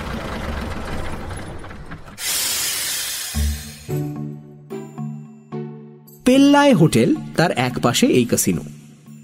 বুঝলাম যারা বাইরে থেকে আসবে তাদের আর আসল হোটেলে ঢুকতেই হবে না। আমাদের আজকের হিরো, অন্তত এখন পর্যন্ত, হলেন লালমোহনবাবু। বিদেশি ফিল্মে দেখা আদব কায়দার কোনোটাই বাদ দেবেন না, এমন একটা সংকল্প নিয়েই তিনি যেন ক্যাসিনোতে এসেছেন। অবশ্য এসব আদব কায়দা যে তিনি সবসময় ঠিকভাবে প্রয়োগ করতে পেরেছিলেন তা নয়। যেমন সুইং ডোর দিয়ে ঢুকেই বাঁদিকে কাউন্টারের পেছনে যে 2টি বোটাই পরা ভদ্রলোক বসেছিলেন, যাদের কাছে হোটেল থেকে পাওয়া $5 কার্ডটা দেখিয়ে তবে ক্যাসিনোয় ঢুকতে হয়, তাদের দিকে চেয়ে রীতিমতো গলা তুলে হ্যালো হাই বলাটা ঠিক বিলিতি কেতার মধ্যে বোধহয় পড়ে না। তবে এটা স্বীকার করতেই হবে যে কাঠমান্ডু টেলার ভদ্রলোকের প্যান্ট বেশ ভালোই বানিয়েছে। তার সঙ্গে নিউ মার্কেটের কেনা হালকা সবুজ জার্কিন আর মাথায় নেপালি ক্যাপ, সব মিলিয়ে ভদ্রলোকের মধ্যে বেশ একটা স্মার্টনেসের ভাব এসেছে, সেটা স্বীকার করতেই হবে। কয়েক ধাপ সিঁড়ি নেমে গিয়ে তবে আসল ক্যাসিনো। একজন জাপানি ভদ্রমহিলা উঠছিলেন সিঁড়ি দিয়ে হ্যান্ডব্যাগ খুলে টাকা ভরতে ভরতে, আর লালমোহনবাবুর দৃষ্টি হাতের কার্ডের দিকে। ফলে দুজনের মধ্যে একটা কলিশন লাগতো যদি না আমি ভদ্রলোকের জার্কিনের আস্তিনটা ধরে ঠিক সময় একটা টান দিতাম। লালমোহনবাবু মহিলার দিকে চেয়ে যেভাবে হেসে এক্সকিউজ মি বললেন, সেটার দামও লাখ টাকা। অবশ্য যতই কনফিডেন্সের ভাব করুন না কেন, খোদ ক্যাসিনোয় ঢুকে চারিদিকের ব্যাপার স্যাপার দেখে ভদ্রলোককে ফেলুদার শরণাপন্ন হতেই হলো। ফেলুদাও তৈরি ছিল ওকে উদ্ধার করার জন্য। হাতের কার্ডটায় দেখুন 5 রকম খেলার জন্য 5টা কুপন রয়েছে। আপনার দ্বারা জ্যাকপট ছাড়া আর কিছু খেলা চলবে না, অন্যগুলোর তল পাবেন না। আপনি জ্যাকপটের কুপনটি ছিঁড়ে ওই কাউন্টারে দিন। ওটা হলো ক্যাসিনোর ব্যাংক। আপনাকে $1 হিসেবে যত টাকা হয় সেটা দিয়ে দেবে, বোধহয় 11 টাকার মতো নেপালি টাকা। তাতে আপনি 11টা চান্স পাবেন জ্যাকপটে। তাতে যদি কিছু মূলধন হয় তাহলে আরও খেলতে পারবেন। যদি টাকাগুলো যায় তবে আরও খেলতে হলে ট্যাক্স থেকে দিতে হবে। কখন থামবেন সেটা সম্পূর্ণ আপনার মর্জি। বেশি হারলে কি হয় তার একটা বড় নজির তো রয়েছে। যুধিষ্ঠির, একটা বড় হল ঘর আর তার ডান দিকে একটা মাঝারি ঘর মিলিয়ে ক্যাসিনো। বড়টায় পন্টুন, ব্ল্যাক জ্যাক, ফ্ল্যাশ আর আসল খেলা রুলে ছাড়াও কিছু জ্যাকপটের মেশিন রয়েছে, আর ছোটটায় রয়েছে কিনো আর জ্যাকপট। ফেলুদা দেখলাম রুলের দিকে এগিয়ে গেল। আমরা গিয়ে ঢুকলাম ডাইনের ঘরে। আমরা দুজনেই কুপন ভাঙিয়ে টাকা নিয়ে নিয়েছি। 3 দিকের দেয়ালের সামনে পরপর দাঁড়িয়ে আছে 12-14টা জ্যাকপট মেশিন। একটা মেশিনের সামনে নিয়ে গিয়ে লালমোহনবাবুকে বললাম, ব্যাপারটা খুব সোজা। ওই দেখুন স্লট, ওয়েইং মেশিনের মতো করে এর মধ্যে টাকা গুঁজে দেবেন, তারপর এই ডাইনের হাতল ধরে টান মারবে, তারপর যা হবার আপনিই হবে। মানে মানে জিত হলে মেশিন থেকে টাকা বেরিয়ে এ পাত্রটায় পড়বে, যেমন ওজনে কার্ড পড়ে। হার হলে কিছুই বেরোবে না। আপনি না একবার ফেলে দেখুন। দেখব? হ্যাঁ, গুজুন, টাকা গুজুন, টাকা গুজুন। এই গুজলাম। একটা ঘড় ঘড় শব্দের পর বোঝা গেল টাকাটা একটা জায়গায় গিয়ে পড়ল, আর সঙ্গে সঙ্গে মেশিনের গায়ে এক লাইন লেখা জ্বলে উঠল, কয়েন অ্যাকসেপ্টেড। এই তো, এবার হাতল টানুন জোরে। লালমোহন বাবু মারলেন টান। মেশিনের সামনে একটা চৌকো কাঁচের জানলার পেছনে পাশাপাশি 3টে 3 রকম ছবি ছিল, হলদে ফল, লাল ফল, ঘন্টা। হাতলে টান দিতেই মেশিনের ভেতর থেকে একটা ঘড় ঘড় করে ঘোরার শব্দ শুরু হলো, আর চোখের সামনে কাচের পেছনের ছবিগুলো বদলাতে বদলাতে 5 সেকেন্ড পর ঘট ঘট ঘট শব্দে একটা নতুন কম্বিনেশন এসে দাঁড়ালো। হলদে ফল, হলদে ফল, নীল ফুল। আর তার পর মুহূর্তেই ঝনাত করে 2টো টাকা এসে পড়ল পাত্রের মধ্যে। এই জিতলুম নাকি? আরে জিতলেন বই কি, 1-এ 2। সেরকম ভাগ্য হলে 1-এ 100 হতে পারে। এই দেখুন চার্ট, কোন কম্বিনেশনে কত লাভ হবে এটা দেখালেই বুঝতে পারবেন। ঠিক হ্যাঁ? ওকে।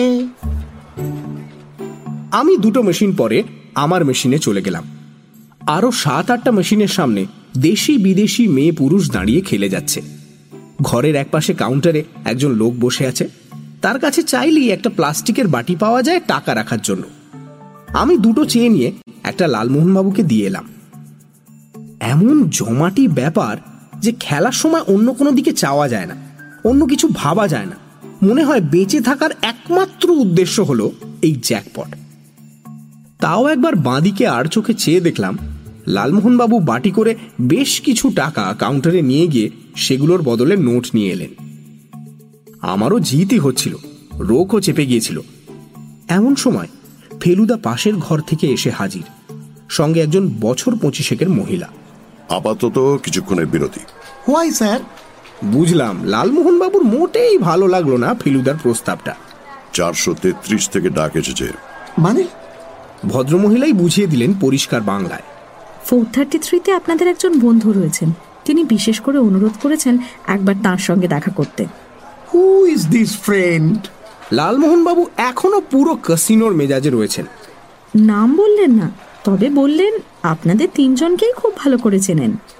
চলুন চট করে দেখাটা সেরে আসি, কৌতূহল হচ্ছে। তাছাড়া মিনিট 10-এর বেশি থাকার তো কোনো প্রয়োজন নেই।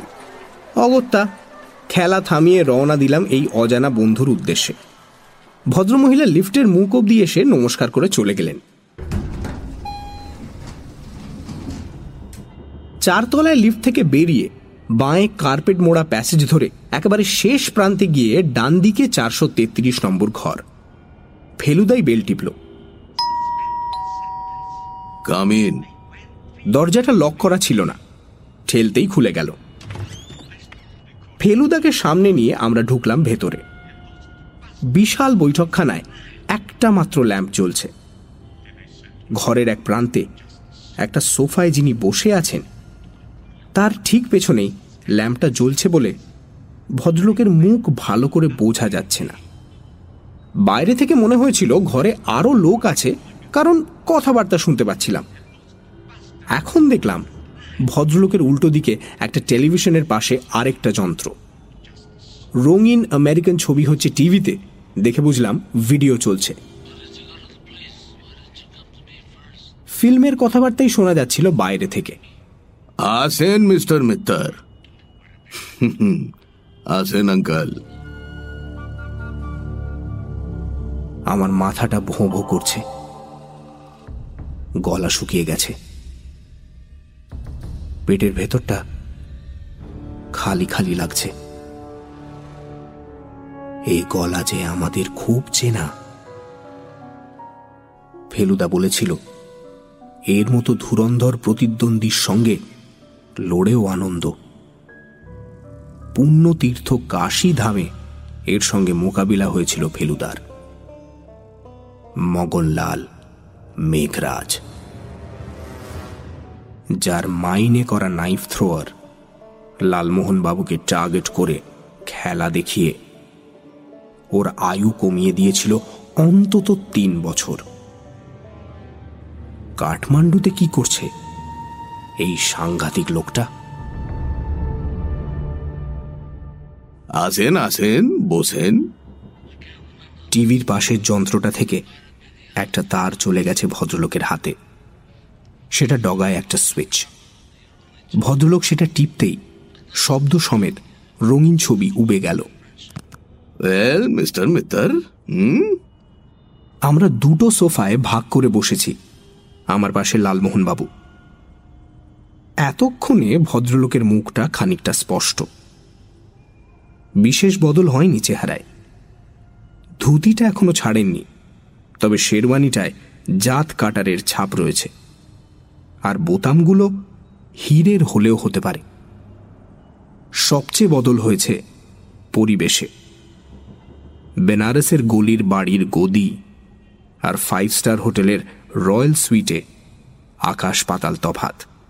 এবার রিয়েল হলিডে তো। তার কি আর জো আছে? ঢেঁকি স্বর্গে গেলেও ধান ভানে, জানেন তো। এখানে কি ধান ভানবেন আপনি মিস্টার মিত্তর? মগনলালের সামনে রূপোর ট্রেতে চায়ের সরঞ্জাম। কাপে শেষ চুমুক দিয়ে সেটা নামিয়ে রেখে পাশের টেবিল থেকে ফোনটা তুলে নিলেন। টি আর কফি? বেস্ট দার্জিলিং টি পাবেন এই হোটেলে। চাই হোক। 3 চায় লে আও। রুম সার্ভিস ডায়াল করে 3টে চায়ের অর্ডার দিয়ে ফোন রেখে আবার ফেলুদার দিকে চাইলেন মগনলাল মেঘরাজ। হ্যাঁ, তো কি বলছিলাম আমি? হ্যাঁ, ইন্ডিয়াতে আপনি hero, big detective. Kathmandu is foreign country mister Mittar. হ্যাঁ, এখানে জান পেহচান আছে আপনার? হ্যাঁ, এই তো একজন পুরনো আলাপি বেরিয়ে গেল। মগনলাল হালকা হাসি হাসলেন। দুজনের দৃষ্টি পরস্পরের দিক থেকে একবারও সরছে না। আপনি কি সারপ্রাইজড হলেন আমাকে দেখে? তা একটু হয়েছি বই কি। আপনি হাজতের বাইরে দেখে নয়, ওটা আপনার কাছে কিছুই নয়। অবাক হচ্ছি আপনার কর্মক্ষেত্র বদলেছে দেখে। কেন কেন? बनारस होली प्लेस, काठमांडू भी होली प्लेस। ওখানে বিশ্বনাথ জি, এখানে পশুপতিনাথ জি। একই ব্যাপার আছে মিস্টার মিত্তর। যেখানে ধর্ম ওখানে আমার করম। কি বলেন আঙ্কেল? বুঝলাম, হাসি ফুটলেও কথা ফোটার অবস্থা এখনো হয়নি জটায়ুর। করমের কথা যে বলছেন, সেটা কি ওষুধ সংক্রান্ত কোনো কাজ? আমার শিরদাঁড়া একটা শিহরণ খেলে গেল। বাঘের সামনে পড়ে এই ধরনের বেতোয়াক্কা ব্যবহার একমাত্র ফেলুদার পক্ষেই সম্ভব। ওষুধ? হোয়াট ওষুধ মিস্টার মিত্তর? সুদের কারবার আমার একটা আছে ঠিকই, লেকিন ওষুধ কা क्या मतलब? তাহলে আপনি এখানে কি করছেন সেটা জানতে পারি কি? জরুর, লেকিন ফেয়ার এক্সচেঞ্জ হোনা চাই। বেশ, আপনি বলুন, আমিও বলবো। আমার ব্যাপার ভেরি সিম্পল মিস্টার মিত্তর। আমি আর্টের কারবারি, সেটা তো আপনি জানেন।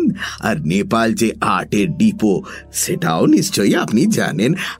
আপনার তো অর্ডিনারি বুদ্ধি না, এক্সট্রাঅর্ডিনারি বুদ্ধি। ফেলুদা চুপ। লালমোহনবাবু দ্রুত নিঃশ্বাস ফেলছেন। এবার আপনি আপনার ব্যাপার বলুন। Fair exchange? আপনি সব কথা খুলে বলেছেন বলে মনে হয় না, তবে আমার কথা আমি খুলেই বলছি। আমি এসেছি একটা খুনের তদন্ত করতে। খুন? খুন? You mean the murder of mister Som? আমি ফেলুদাও কিনা বোঝার উপায় নেই। লালমোহনবাবু শীত লাগার ভাব করে দাঁতে দাঁত চাপলেন, সেটা লক্ষ্য করলাম। হোটেলের ভেতরের টেম্পারেচারটা এমনিতেই একটু কমের দিকে। আপনি ঠিকই ধরেছেন মগনলালজি, মিস্টার অনিকেন্দ্র সোম।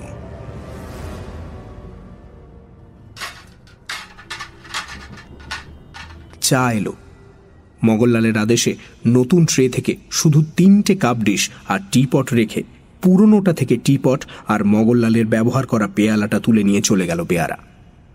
আমার বিশ্বাস সোম ভদ্রলোকটি এখানকার কোনো ব্যক্তির কিছুটা অসুবিধের সৃষ্টি করেছিল। তাই তাকে খতম করে ফেলা হলো। মগনলাল চা ঢালছেন আমাদের জন্য। 1 2। মগনলালের হাতে চিনির পাত্র, সুগার কিউব। 1 বললাম আমি, কারণ প্রশ্নটা আমাকেই করা হয়েছিল। আঙ্কেল 1। এবার জটায়ুকে প্রশ্ন। আমি জানি জটায়ুর মাথায় LSD ঘুরছে, আর ঘুরছে সেই লোকটার কথা যে সিঁড়ি নামছে ভেবে 7 তলার ছাদের কার্নিশ থেকে পা বাড়িয়ে দিয়েছিল। 2 3। নো সুগার, না না। লালমোহনবাবু মিষ্টির ভক্ত, চায়ে 2 চামচের কম চিনি হলে চলে না, তাও তিনি নো বলছেন। ই কেমন কথা হলো হালুয়া মোহন বাবু? আপনার রসগোল্লা খাওয়া চেহারা, সুগারে নো করছেন কেন? আমি নিয়েছি বলেই বোধহয় ভদ্রলোক শেষ পর্যন্ত সাহস পেলেন। ওকে 1। ফেলুদারও একটা। উঠে গিয়ে যে যার চা নিয়ে এসে আবার বসলাম।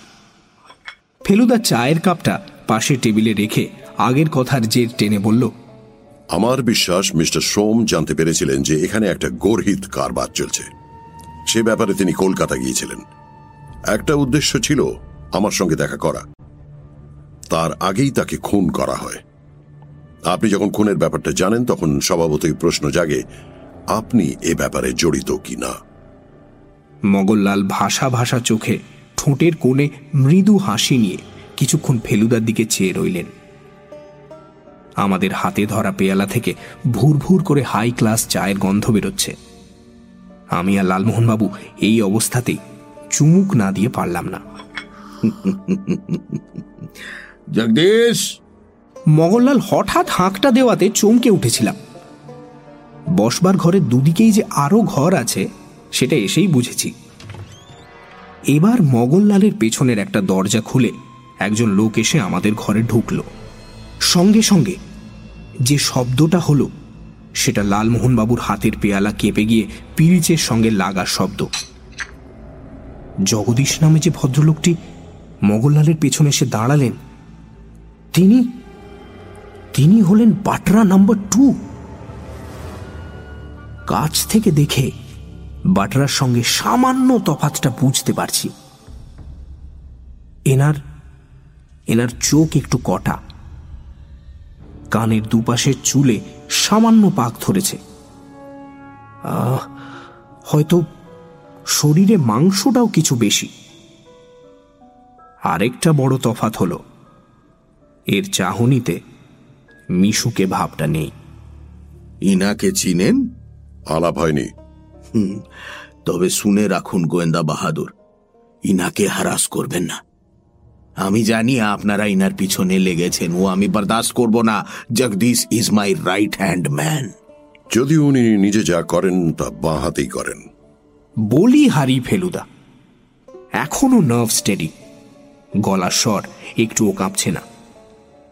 মগনলাল আর কিছু বলার আগে ফেলুদা একটা প্রশ্ন করল। ওনার চেহারার সঙ্গে প্রায় হুবহু মিলে যায় এমন একজন লোক কাঠমান্ডুতে আছে, সেটা আপনি জানেন কি? মগনলালের মুখ আরো থমথমে হয়ে উঠল। হ্যাঁ, আমি জানি। সে লোক যদি আপনার দোস্ত হয় তাহলে tell him to be very careful. সে যেন বুঝে সুঝে কাজ করে। আপনি তো আজ পশুপতিনাথজির শ্মশান দেখে এসেছেন, হ্যাঁ হালুয়া মোহন বাবু? লালমোহনবাবু প্রচন্ড মনের জোরে মগনলালের কথা যেন শুনতে পাননি এমন ভাব করে বাকি চাটা ঢক করে খেয়ে পেয়ালাটা ঠং শব্দে পাশের টেবিলে রেখে দিলেন। মগনলালের দৃষ্টি আবার ফেলুদার দিকে ঘুরল। বাটরা যদি মনে করে যে সে তার নিজের গলতির কাম জগদীশের কাঁধে ডালবে, তবে তাকে বলে দিবেন মিস্টার মিত্তার, ওই শ্মশানে তার ডেড বডি সৎকার হবে উইদিন 2 days। নিশ্চয়ই বলবো। ফেলুদাও তার চাটা শেষ করে কাপটা হাত থেকে নামিয়ে রাখল।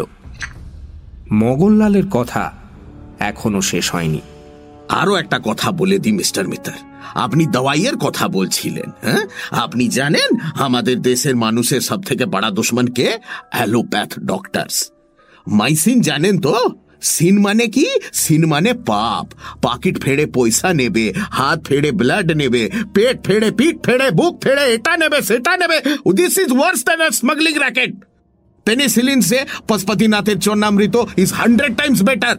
দেশের লোক যদি অ্যালোপ্যাথি ছেড়ে दूसरा দওয়াই খাবে তো আখেরে দেশের মঙ্গল হবে, এ আপনি জেনে রাখবেন। হ্যাঁ, শুনলাম আপনার কথা, কিন্তু আপনি দেখছি নিজে এখনো অ্যালোপ্যাথি ছাড়তে পারেননি। আপনার টেলিফোনের পাশে রাখা ওই শিশিটা নিশ্চয়ই চরণামৃতের শিশি নয়। শিশিটা এমন ভাবে আড়ালে রয়েছে যে প্রায় চোখেই পড়ে না। কথাটা যে মগনলালের মোটেই পছন্দ হলো না সেটা তার মুখের ওপর ঝোড়ো ভাবটা নেমে আসা থেকেই বুঝেছি। আসি মগনলালজি, চাটা সত্যিই ভালো ছিল। মগনলাল তার জায়গা থেকে নড়লেন না।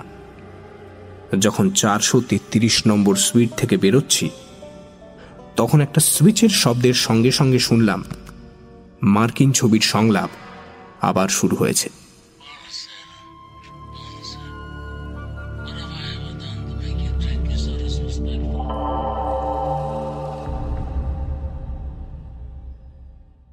মগনলাল পর্বের পরেও একই রাতে যে আরো কিছু ঘটতে পারে সেটা আমি স্বপ্নেও ভাবতে পারিনি।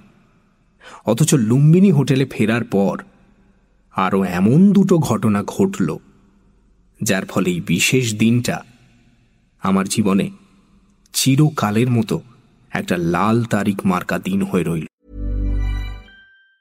After years of getting ripped off by big wireless providers, there's finally a better option. Mint Mobile is the affordable premium wireless service that you buy online, starting at just $15 a month. By cutting out retail stores, Mint Mobile got rid of the crazy overhead costs so that you could score some sweet savings every month. To get your new wireless phone plan for just $15 a month, go to mintmobile.com/save. That's mintmobile.com/save. হোটেলে ফিরে রিসেপশনের বেঞ্চিতে হরিনাথ চক্রবর্তীকে বসে থাকতে দেখে রীতিমতো অবাক হলাম। এত রাতে কি ব্যাপার? বললেন প্রায় 1 ঘন্টা মানে 10:30 থেকে ভদ্রলোক অপেক্ষা করছেন আমাদের জন্য, বিশেষ দরকার। আসুন আমাদের ঘরে। ঠান্ডা মানুষটার মধ্যে বেশ একটা চাপা উদ্বেগের ভাব লক্ষ্য করছিলাম। কি ব্যাপার বলুন তো? ঘরে এসে ভদ্রলোককে সোফায় বসিয়ে প্রশ্ন করল ফেলুদা। ভদ্রলোক একটু সময় নিয়ে যেন তার চিন্তাগুলো গুছিয়ে নিলেন, তারপর বললেন, হিমাদ্রি এইভাবে চলে যাওয়াতে সব যেন কেমন গন্ডগোল হয়ে গিয়েছিল। সত্যি বলতে কি এও মনে হচ্ছিল যে তাকে যখন আর ফিরিয়ে আনা যাবে না তখন এত কথা বলে লাভই বাকি। কিসের কথা বলছেন আপনি? বছর 3 আগে হিমাদ্রি এখানে একটা চোরা কারবারের ব্যাপার ধরিয়ে দিয়েছিল। গাঁজা, চরস ইত্যাদি গোপনে চালান যাচ্ছিল এখান থেকে। ওই হিমাদ্রি ছিল ভয়ানক রেকলেস, অ্যাডভেঞ্চার প্রিয় ছেলে। নিজের জীবনের কোনো তোয়াক্কা করতো না। স্মাগলিং যে হচ্ছে সেটা শোনা যাচ্ছিল, কিন্তু ঘাঁটিটা কোথায় সেটা জানা যাচ্ছিল না। আপনাকে আগেই বলেছি যে হিমাদ্রিকে হেলিকপ্টারে নেপালের উত্তর দক্ষিণ দুদিকেই যেতে হতো। একবার উত্তরে গিয়ে সে নিজেই অনুসন্ধান করে জানতে পারে যে ঘাঁটিটা হচ্ছে হেলাম্বুর কাছে একটা শেরপাদের গ্রামে। সে পুলিশকে খবর দেয়, ফলে দলটা ধরা পড়ে। আপনার কি ধারণা ইদানিং সে এই ধরনের আরেকটা চোরা কারবারের সন্ধান পেয়েছিল? আমাকে সে কিছু বলেনি, তবে ও মারা যাবার দিন 5 আগে থেকে 2 বন্ধুতে উত্তেজিত হয়ে আলোচনা করতে দেখেছি। তার কিছু কিছু কথা আমার কানেও এসেছিল। আমি ওকে বলেছিলাম, তুই এসব গোলমালের মধ্যে আর যাস না, এসব গ্যাং বড় সাংঘাতিক হয়, এতে দয়া মায়া বলে কিছু নেই। ও আমার কথায় কান দেয়নি। ওরা যে নির্মম হয় সেটা তো অনেকেন্দ্র সোমের খুন থেকেই বুঝতে পারছি। আমার বিশ্বাস হিমু টিটেনাসে না মরলে ওকেও হয়তো এরাই মেরে ফেলতো। এটা কেন বলছেন? ভদ্রলোক পকেট থেকে এক টুকরো কাগজ বের করে ফেলুদার হাতে দিলেন। খাতার পাতা থেকে ছেঁড়া কাগজ, তাতে লাল কালি দিয়ে দেবনাগরীতে লেখা একটা লাইন। এই যে, এটা ছিল হিমুর একটা প্যান্টের পকেটে। মারা যাবার পর আমার চাকর পেয়ে আমাকে দেয়। এ তো নেপালি ভাষা বলে মনে হচ্ছে। হ্যাঁ, ও মোটামুটি বাংলাটা হচ্ছে তোমার বার বড্ড বেড়েছে। ফেলুদা কাগজটা ফেরত দিয়ে একটা শুকনো হাসি হেসে বলল, সবচেয়ে আশ্চর্যের ব্যাপার হলো এই যে জাল ওষুধের চোরা কারবার বন্ধ করতে গিয়ে আপনার পুত্রকে সেই জাল ওষুধের ইঞ্জেকশনেই মরতে হলো। আপনি কি তাহলে বিশ্বাস করেন যে ইঞ্জেকশনে ভেজাল ছিল? আমার তো তাই বিশ্বাস। সেটা ঠিক কিনা কাল জানতে পারবো বলে আশা করছি। ডক্টর দিবাকরকে যে ওষুধ টেস্ট করতে বলা হয়েছে সেটা ফেলুদা হরিনাথ বাবুকে বলল। ভদ্রলোক উঠে পড়লেন। জানি না এসব তথ্য জেনে আপনার কোনো লাভ হলো কিনা। আমার মনের কিছু অস্পষ্ট ধারণা খানিকটা স্পষ্ট হলো। তদন্তের ব্যাপারে সেটা একটা মস্ত লাভ। যাকে good night mister Mitra. Harinath babu যাবার সঙ্গে সঙ্গে লালমোহন বাবুও গুড নাইট করে চলে গেলেন তার ঘরে। আমি শুয়ে পড়লাম। যদিও ফেলুদার হাবভাব দেখে মনে হচ্ছে বেড সাইড ল্যাম্প এখনো জ্বলবে কিছুক্ষণ। আজকে রাতটা কি অদ্ভুতভাবে গেল। হিমাদ্রিবাবুর চোরা কারবারিদের ধরিয়ে দেওয়া, মগনলাল কি সাংঘাতিক লোক, কি বেপরোয়া ভাবে ফেলুদাকে শাসিয়ে দিল, এইসব ভাবতে ভাবতে চোখের পাতা দুটো বুজে এসেছে। এমন সময় হঠাৎ দরজার বেলটা বেজে উঠল। 12:15। এই সময় আবার কে এলো?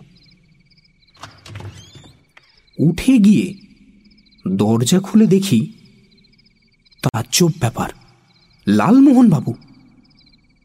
বাঁ হাতে এক টুকরো কাগজ, ডান হাতে জপযন্ত্র। মুখের হাসিটাকে লামা স্মাইল ছাড়া আর কিছু বলা যায় না। এরকম অমায়িক স্নিগ্ধ হাসি আজকের দিনে চট করে কোনো শেয়ানা শহুরে লোকের মুখে দেখাই যায় না।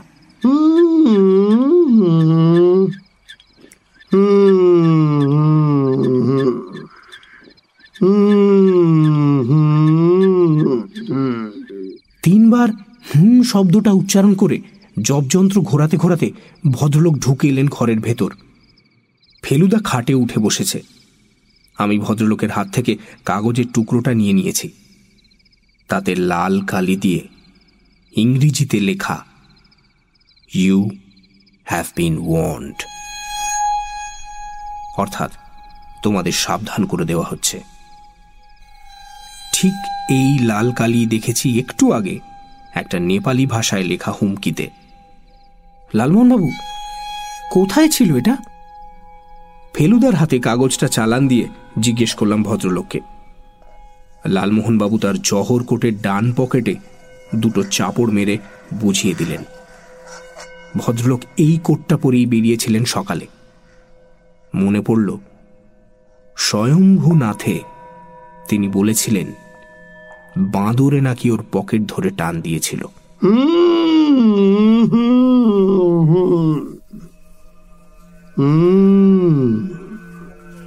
মণিপদ্মে টেনে দম নিয়ে পুরো দমটা ছেড়ে শব্দটা উচ্চারণ করলেন ভদ্রলোক চেয়ারে বসতে বসতে।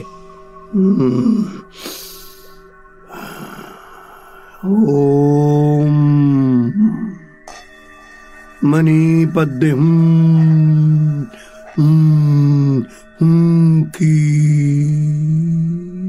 হুমকি তো বটেই, কিন্তু একই দশা লালমোহন বাবুর। অথচ মুখে সেই হাসিটা রয়েই গেছে। আমি ফেলুদার দিকে চাইলাম। ও ঠোঁট নেড়ে বুঝিয়ে দিল, pound, shilling, pence, LSD, sugar cube. Maganlal নিজের হাতেই চিনি দিয়েছিল আমাদের চায়। আমাদের দুজনের যখন কিছুই হচ্ছে না, তখন শুধু লালমোহন বাবুর চাই দিয়েছিল ওই বিশেষ একটা কিউব। আঙ্কেলকে নিয়ে রসিকতা করাটা দেখছি মগনলালের চরিত্রের একটা বিশেষ দিক। কি শয়তান লোকটা! ও মণিপদ্মে কি আবার বললেন ভদ্রলোক। পর মুহূর্তেই হঠাৎ হাসিটা চলে গিয়ে একটা বিরক্তির ভাব দেখা দিল তার চাহনিতে। দৃষ্টি ফেলুদার দিকে। ফেলুদা এক দৃষ্টে লক্ষ্য করে যাচ্ছেন ভদ্রলোককে। আরে খুলিটা খুলে ফেলুন, ধমকের সুরে বললেন ভদ্রলোক। বলছে খুলি, অথচ খোলার নাম নেই। ফেলুদা চাপা গলায় বলল, স্কাউন্ড্রেল। বুঝলাম, সেটা মগনলালকে উদ্দেশ্য করে বলা হয়েছে। জবযন্ত্র এখন থেমে আছে। আস্তে আস্তে বিরক্ত ভাবটা চলে গিয়ে লালমোহনবাবুর চোখ ফেলুদার উপর থেকে সরে গিয়ে চলে গেছে খাটের পাশে জল ভরা গেলাসটার দিকে। চোখের দৃষ্টি ক্রমশ তীক্ষ্ণ থেকে তীক্ষ্ণতর হয়ে এলো। আমার দম বন্ধ হয়ে আসছে। ঘরে পিন ড্রপ সাইলেন্স। লালমোহনবাবু চেয়ে আছেন গেলাসটার দিকে। মনে হচ্ছে গেলাসটা হয়তোবা ওর মন্ত্রের জোরে টেবিল থেকে শূন্যে উঠে পড়বে।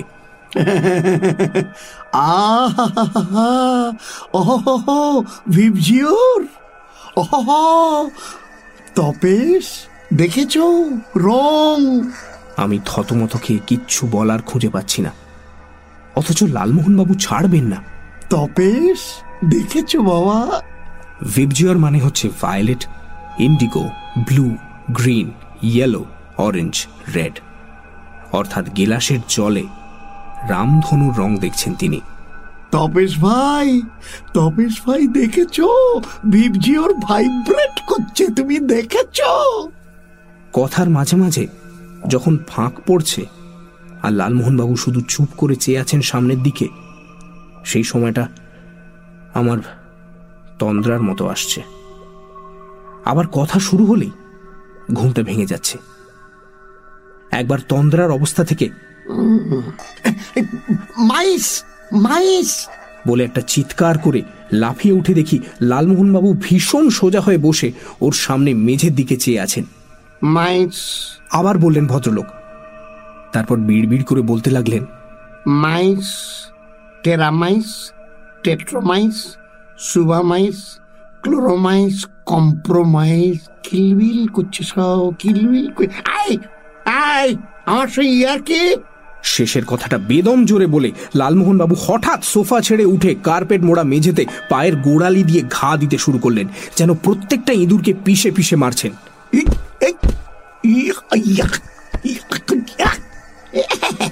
আবার পিকম ধরা হয়েছে, এদিক নেই ওদিক আছে। এইভাবে চলল মিনিট তিনেক। এক জায়গায় দাঁড়িয়ে না, সারা ঘর ঘুরে ঘুরে এই কাণ্ড। আশা করি আমাদের ঠিক নিচের ঘরে কোনো গেস্ট নেই। ব্যাস, এই খতম। লালমোহনবাবু বসে পড়লেন। ঝাক, অল টিকটিকিস খতম। কোন ফাঁকে যে ইঁদুর টিকটিকি হয়ে গেল সেটা বোঝা গেল না। খতম, অ্যান্টিবায়োটিক টিকিস খতম। এতটা এনার্জি খরচ করার ফলেই বোধ হয় লালমোহনবাবুর মধ্যে এবার একটা ঝিম ধরা ভাব এসে গেল, তার সঙ্গে সেই আলাভোলা হাসি। ও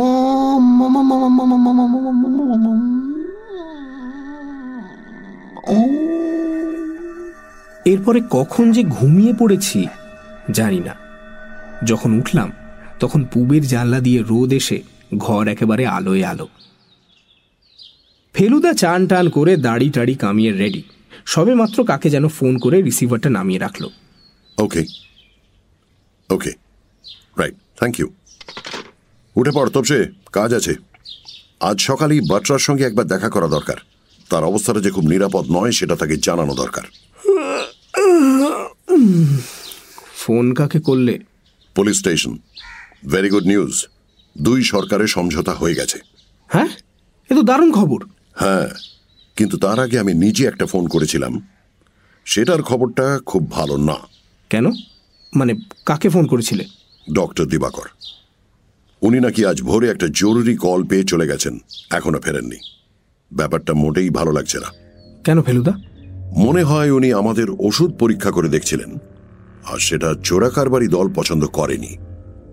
অবশ্যই এটা আমার অনুমান। দেখি ঘন্টাখানেক পর আরেকটা ফোন করে দেখব, তাতেও না হলে ডিসপেন্সারিতে চলে যাব। লালমোহনবাবুর ব্যাপারটা কতক্ষণ চলেছিল সেটা না জিজ্ঞেস করে পারলাম না। উনি গেছেন ঘন্টাখানেক হলো।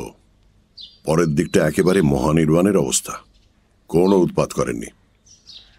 আসলে এলএসডির প্রভাব 7-8 ঘন্টার কমে যায় না। তুমি অল অ্যালং জেগেছিলে? উপায় কি, কখন কি করে বসে তার তো ঠিক নেই। ভাগ্য ভালো, ভদ্রলোকের কোনো খারাপ এফেক্ট হয়নি। এখন একদম নর্মাল? পুরোপুরি নয়। যাবার সময় বলে গেলেন আমার মগজের নাকি 3 ভাগ স্থল 1 ভাগ জল। সেটা কমপ্লিমেন্ট হলো কিনা ঠিক বুঝলাম না, তবে খোশ মেজাজে আছেন, কোনো ডেঞ্জার নেই। আমি আধ ঘন্টার মধ্যে তৈরি হয়ে নিলাম। ফেলুদা বলেছিল নিচে থাকবে, যাতে টেলিফোন এলে তৎক্ষণাৎ রিসেপশন থেকেই কথা বলতে পারে। গিয়ে দেখিও পায়চারি করছে। এখনো ফেরেননি ডক্টর দিবাকর। মুশকিল হচ্ছে কি, কোথায় যে গেছেন সেটাও বাড়ির লোকে জানে না। আর বাটরার লাইনটা পাচ্ছি না। আরো বার দুয়েক দেখি, না হলে ব্রেকফাস্টের পর সোজা চলে যাব ওর অফিসে। এমনিতেও একটা গাড়ির ব্যবস্থা করতে হবে। মিনিট 3 মধ্যেই লালমোহন বাবু এসে হাজির। কোনো তাপ উত্তাপ নেই, যেন অস্বাভাবিক কিছুই ঘটেনি। তবে আমার সঙ্গে যে সামান্য কথাবার্তা হলো তাতে বুঝলাম চিনি এখনো সম্পূর্ণ হজম হয়নি। রিসেপশনের দেওয়ালে টাঙানো একটা নেপালি মুখোশের নাকের ওপর 12-3 হাত বুলিয়ে বললেন, ইংল্যান্ডের রাজপ্রাসাদের নামটা কি জানো তপেশ? Buckingham palace. ইয়েস, তবে এর সঙ্গে বোধহয় কোনো কম্পারিজন চলে না। কার সঙ্গে? আমাদের এই হোটেল লুমুম্বা। লুম্বিনী লালমোহনবাবু? লুম্বিনী?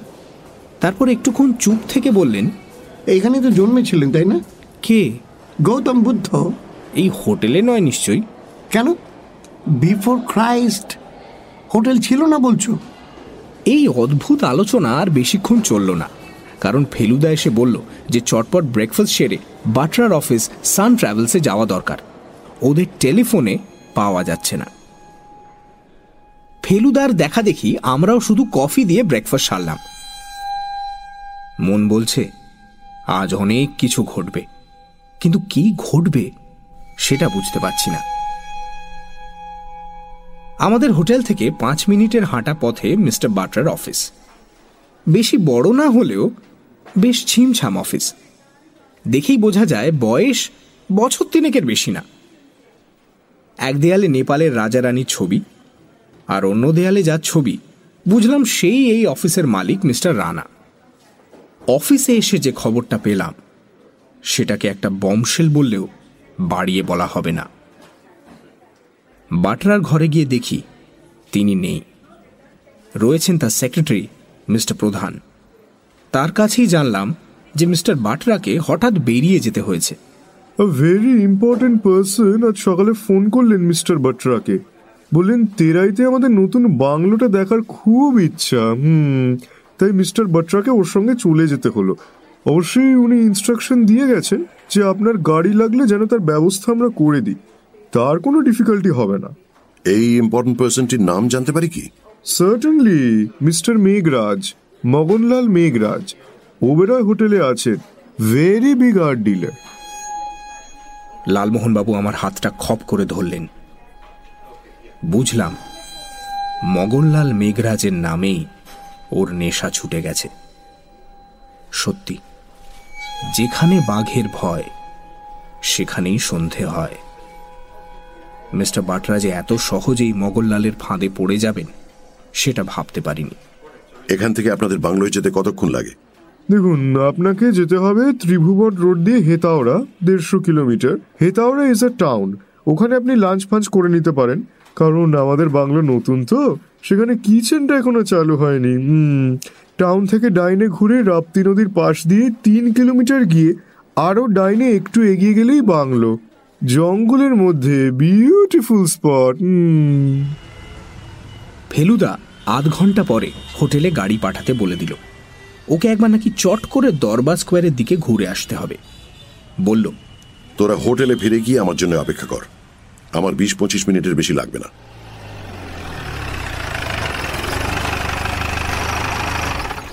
গাড়ি এলো 20 মিনিটের মধ্যে, আর ফেলুদা 25-এ। বলল ওকে নাকি একবার ফ্রিক স্ট্রিটে যেতে হয়েছিল। সেটা আবার কোথায়? আমি জিজ্ঞেস করলাম। কাছেই, বলা যেতে পারে হিপি পাড়া। 5 মিনিটের মধ্যে শহর ছাড়িয়ে ত্রিভুবন রোড ধরল আমাদের ট্যাক্সি। ফেলুদার হাতে খাতা, চোখে ভ্রুকুটি, বাইরের দৃশ্য সম্বন্ধে সম্পূর্ণ উদাসীন। লালমোহনবাবুর নেশা ছুটে গেলেও ওর মধ্যে একটা আশ্চর্য মোলায়েম ভাব লক্ষ্য করছি, যেটা আগে কখনো দেখিনি। মনে হয় যেন এসব সাময়িক উত্তেজনার অনেক ঊর্ধ্বে উঠে গেছেন তিনি। জানলা দিয়ে বাইরের দৃশ্য দেখে শুধু একটা মাত্র মন্তব্য করলেন, কাল সব ডবল দেখছিলুম, আজ সিঙ্গল। ফেলুদা কথাটা শুনে খাতা থেকে মুখ তুলে লালমোহনবাবুর দিকে কেমন যেন অন্যমনস্কভাবে চেয়ে থেকে বলল, এটাও যেমন ঠিক তেমন এর উল্টোটাও ঠিক। কথাটা আমার কাছে ভীষণ রহস্যজনক বলে মনে হলো। কাঠমান্ডু 4000 ফুট থেকে আরো অনেক ওপরে উঠে এসেছি। 3 পাশ ঘিরে বরফের চূড়ো দেখা যাচ্ছে। আগেই জানতাম যে 7500 ফুট অবধি উঠতে হবে, তাই ঝোলাতে করে গরম মাফলার নিয়ে এসেছিলাম। ঘন্টা দেড়েক চলার পর সেগুলোর প্রয়োজন হয়ে পড়ল। সঙ্গে ফ্লাস্কে কফি ছিল। গাড়িতেই 3 জনে খেয়ে নিলাম। অল্পক্ষণের মধ্যেই নামা শুরু হয়ে গেল। ন্যাড়া মহাভারত পর্বতশ্রেণী ছাড়িয়ে আমরা এখন ঘন সবুজে ঢাকা শিবালিক পর্বতশ্রেণীর দিকে চলেছি। অত দূর যেতে হবে না আমাদের, কারণ মাঝপথেই পড়বে রাপ্তি উপত্যকায় নদীর পাশে হেতাওড়া শহর। সেখান থেকেই ত্রিভুবন রাজপথ ছেড়ে ডান দিক ঘুরবো আমরা। তবে বাটার পুরো নামটা জানিস? হাতের খাতাটা বন্ধ করে হঠাৎ প্রশ্ন করল ফেলুদা। না, উনি তো কোনোদিন বলেননি। না বললেও তো জানা উচিত ছিল। ওর অফিসের ঘরে ওর টেবিলের ওপর একটা প্লাস্টিকের ফলকে লেখা ছিল পুরো নামটা, অনন্তলাল বাটরা।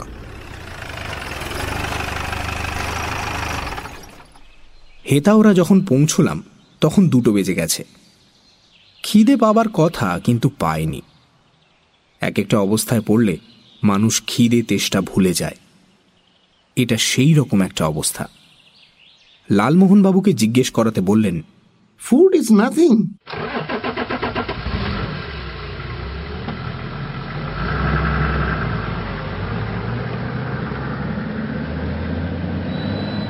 ড্রাইভার রাস্তা জানে। সে ত্রিভুবন রোড ছেড়ে ডান দিকে ঘুরল। বাঁদিক দিয়ে রাপ্তি নদী ছুটে চলেছে পাথর ভেঙে দুদিকের ঘন জঙ্গলের মধ্যে দিয়ে। আমাদের রাস্তার ডান দিকে ঘন শালবন। মন আমার বারবার বলছে, এই হলো সেই তেরাই, সেই গায়ে কাঁটা দেওয়া অরণ্যভূমি, হিংস্র জানোয়ারের ডেরা হিসেবে যারা জুড়ি নেই। সিপাহী বিদ্রোহের পর নানা সাহেব তার দলবল নিয়ে ভারতবর্ষ থেকে পালিয়ে এসে এই তেরাইয়েরই এক অংশে গা ঢাকা দিয়েছিল। রাস্তা আবার ডাইনে মোড় নিল। এটা কাঁচা, হালে তৈরি হয়েছে। এই রাস্তা ধরে মিনিট 3 চলেই লাল টালির ছাতওয়ালা কালো কাঠের বাংলোটা চোখে পড়ল। বনের গাছ কেটে বেশ কিছুটা জায়গা সাফ করে কম্পাউন্ডে ঘেরা বাংলোটা তৈরি হয়েছে। ডাইনে ঘুরে বাংলোর গেট দিয়ে ঢুকে নুড়ি ফেলা পথের উপর দিয়ে শব্দ তুলে আমাদের গাড়ি বাংলোর বারান্দার সামনে গিয়ে দাঁড়াল।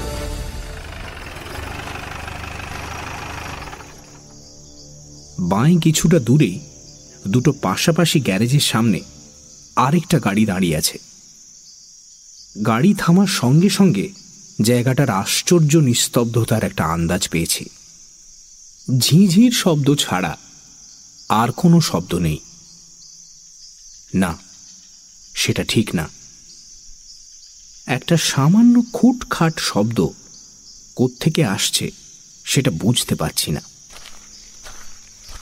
আমাদের গাড়ির ড্রাইভার অন্য গাড়িটার দিকে চলে গেল। আমরা 3 জন 3 ধাপ সিঁড়ি ভেঙে জাল দেওয়া দরজাটা খুলে বারান্দায় গিয়ে ঢুকলাম। ভিতরে আসুন মিস্টার মিত্তর। সামনের ঘরটাই বৈঠকখানা, আর তার ভেতর থেকেই ডাকটা এসেছে। মগনলাল মেঘরাজের পালিশ করা গম্ভীর গলাটা চিনতে কোনো অসুবিধে হলো না। আমরা 3 জন গিয়ে বৈঠকখানায় ঢুকলাম। ঘরের 3 দিকে সোফা, মাঝখানে একটা বড় গোল টেবিল, দেওয়ালে বাঁধানো নেপালের দৃশ্য, মেঝেতে তিব্বতী কার্পেট। এছাড়া পাশে একটা টেবিলের ওপর একটা রেডিও রয়েছে, আর এক কোণে একটা বুকশেলফে কিছু বই আর পত্রিকা। আমাদের ঠিক সামনের সোফাটায় একধারে বসে মগনলাল একটা টিফিন ক্যারিয়ার থেকে পুরি আর তরকারি খাচ্ছে। একজন চাকর পাশে দাঁড়িয়ে আছে জলের জাগ আর গামলা হাতে নিয়ে। এছাড়া আর কোনো তৃতীয় ব্যক্তি নেই। আমি জানতাম আপনি আসবেন। খাওয়া শেষ করে ভেজা তোয়ালে দিয়ে মুখ মুছে বললেন মগনলাল। আমরা 3 জনই ইতিমধ্যে বসে পড়েছি। আপনি কি ব্যাপারে এসেছেন সেটা ভি আমি জানি mister Mittar, but this time it is my turn. ঘুঘুতে বারবার খাবে না দানা, খাবে কি? ফেলুদা নির্বাক। बनारसे আপনি যে বেইজ্জত করলেন আমাকে, সে আমি ভুলিনি মিস্টার মিত্তার। বদলা নেবার মৌকা যদি আপনি আমাকে দেন তো বদলা আমি নেব না? একটা ধপ ধপ আওয়াজ শুনতে পাচ্ছি মাঝে মাঝে এই বাংলোরই কোনো অংশ থেকে। মনে হচ্ছে ডান দিকের কোনো ঘর থেকে আসছে। কিসের শব্দ বোঝা মুশকিল। মিস্টার বাটরা কোথায় সেটা জানতে পারি কি? মগনলালের হুমকি অগ্রাহ্য করে শান্তভাবে জিজ্ঞেস করল ফেলুদা। মগনলাল আফসোসের ভঙ্গিতে একটা শব্দ করে বললেন, ভেরি স্যাড মিস্টার মিত্তার। আমি তো কাল আপনাকে বললাম জগদীশ আমার right hand man. Right hand তো একটাই থাকে মানুষের, দোনো কা ক্যা জরুরত? আপনি কিন্তু আমার কথা জবাব দিলেন না। আমি জানতে চাই সেই ভদ্রলোক কোথায়। বটরা জিন্দা আছে মিস্টার মিত্তার। শেরওয়ানির পকেট থেকে পানের ডিবে বার করে 2টো পান মুখে পুরে দিয়ে বললেন মগনলাল মেঘরাজ। ডে টাইমে ইউ উইল বি সেফ। ট্রাইয়ের ব্যাপার তো আপনি জানেন, গভর্নমেন্টের ল আছে যে এখানে ওখানে ওয়াইল্ড লাইফ মারা চলবে না। লেকিন ওয়াইল্ড লাইফ যদি মানুষ মারে দেন হোয়াট? সেটার এগেনস্টে কোন ল আছে কি? আপনি যে এখানে চলে এলেন, কাঠমান্ডুতে আজ কি হচ্ছে সেটা আপনি জানেন? কি হচ্ছে মিস্টার মিত্তার? আপনার পাটানের কারখানা আর কাঠমান্ডুর শুয়োর গলির গোডাউন আজ তছনছ হয়ে যাচ্ছে। মগনলাল সমস্ত দেহ দুলিয়ে অট্টহাস্য করে উঠলেন।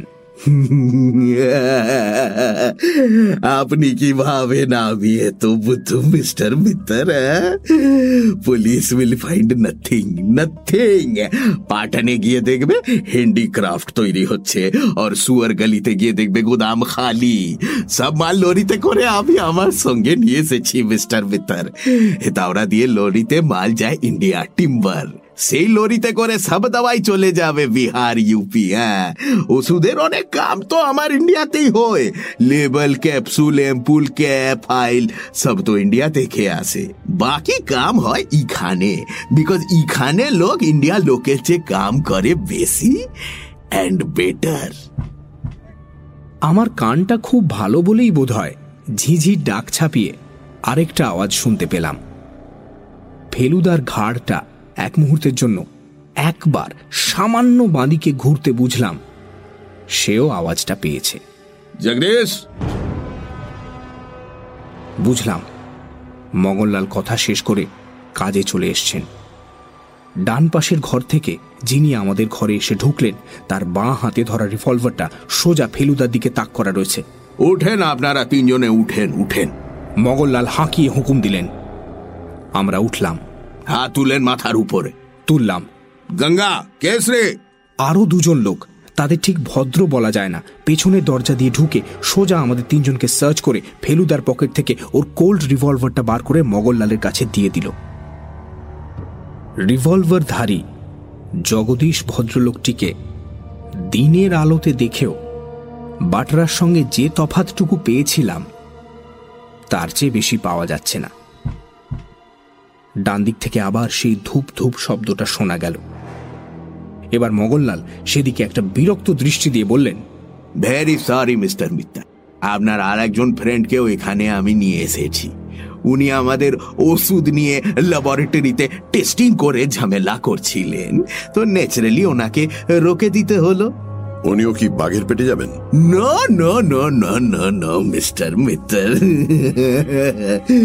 উনাকে দিয়ে আমার অন্য কাম হবে।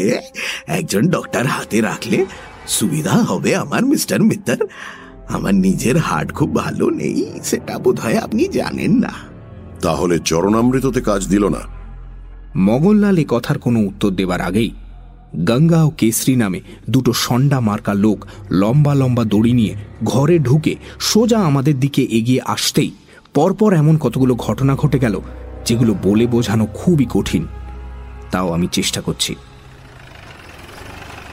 প্রথমে বাইরে একটা গাড়ির শব্দতে জগদীশ ভদ্রলোক খচ শব্দে রিভলভারটার সেফটি ক্যাচটা খুলে ফেলুদার দিকে টান করে বাড়াতেই কিছু বোঝার আগেই দেখলাম ফেলুদার ডান পাটা একটা হাই কিক করে রিভলভারটাকে ভদ্রলোকের হাত থেকে ছিটকে বার করে দিল।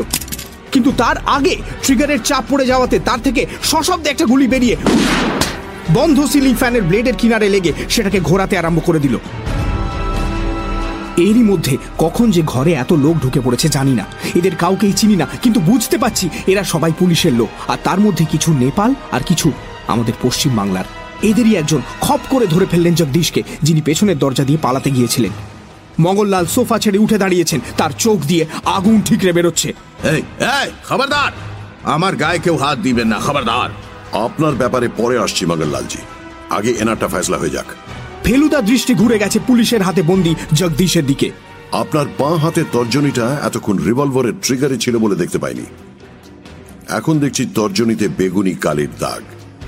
আপনি কি এখনো সেই লিক করা কলমটাই ব্যবহার করছেন মিস্টার বাটরা? আপনি মুখ সামলে কথা বলবেন mister Mittar.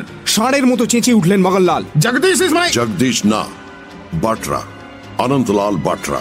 He is your right hand man. Jagdish বলে কেউ নেই, নকল বাটরা নেই, লোক একজনই। একটু চাপ দিলেই উনি চোখের কন্ট্যাক্ট লেন্স দুটো খুলে ফেলবেন, আর তাহলেই কটা ভাবটা চলে যাবে। আর মিস্টার বাটরা বোধহয় জানেন না, তিনি আজ ভোরে চলে আসার পর তার বাড়িতে সার্চ হয়েছিল এবং একটি চোরা কুঠরি থেকে বেশ কিছু জাল 100 টাকার নোট পাওয়া গেছে, যেগুলো আপনার এই জাল ওষুধের কারখানাতেই ছাপানো হতো। নেপাল পুলিশের একজন অফিসার এক বান্ডিল 100 টাকার নোট বার করে ধরলেন আমাদের সামনে। বাটরার মুখ শুকিয়ে গেছে। ফেলুদা বলল, আপনি একটা কাঁচা কাজ করে ফেলেছিলেন কলকাতায় মিস্টার বাটরা। আপনি যে জাল নোটটা দিয়েছিলেন সেই কুকরির দোকানে, সেটা আর ফেরত নেননি, কারণ একবার যখন বলেছেন সেটা আপনি দেননি, তখন আর সেটা ফেরত নেওয়া যায় না। ফলে সেটা দোকান থেকে পুলিশের হাতে চলে আসে। এখন দেখা যাচ্ছে যে নোটের নাম্বার আর আজ আপনার বাড়িতে পাওয়া নোটের নম্বর 1। বাটরার শেষ অবস্থা, কিন্তু মগনলাল এখনো তম্বি করে চলেছে। আমি ফের বলছি মিস্টার মিত্তর, আমি কিন্তু— আপনি বড্ড বেশি বকছেন, আপনার বুকনিটা বন্ধ করা দরকার। তোপসে, তোরা দুজনে চেপে ধরতো লোকটাকে। আমি তো এসব পারি, কিন্তু লালমোহন বাবুর মধ্যে হঠাৎ এত এনার্জি এসে যাবে সেটা ভাবতে পারিনি। 2 রাজ্যের পুলিশ হলো দর্শক, আর তার মধ্যে আমাদের এই নাটক।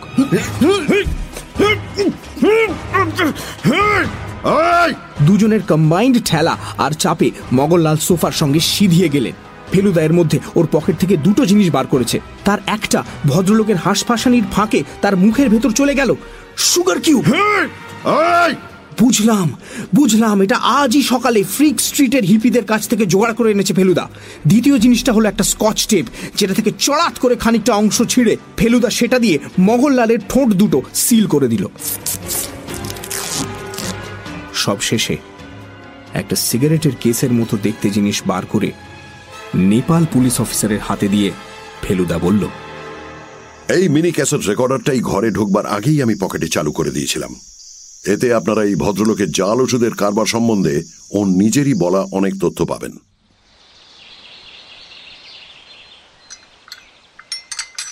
আমার ধারণা তার আপিসে জনসংযোগের কাজের মধ্যে দিয়েই মগনলালের সঙ্গে বাদশার পরিচয় হয়।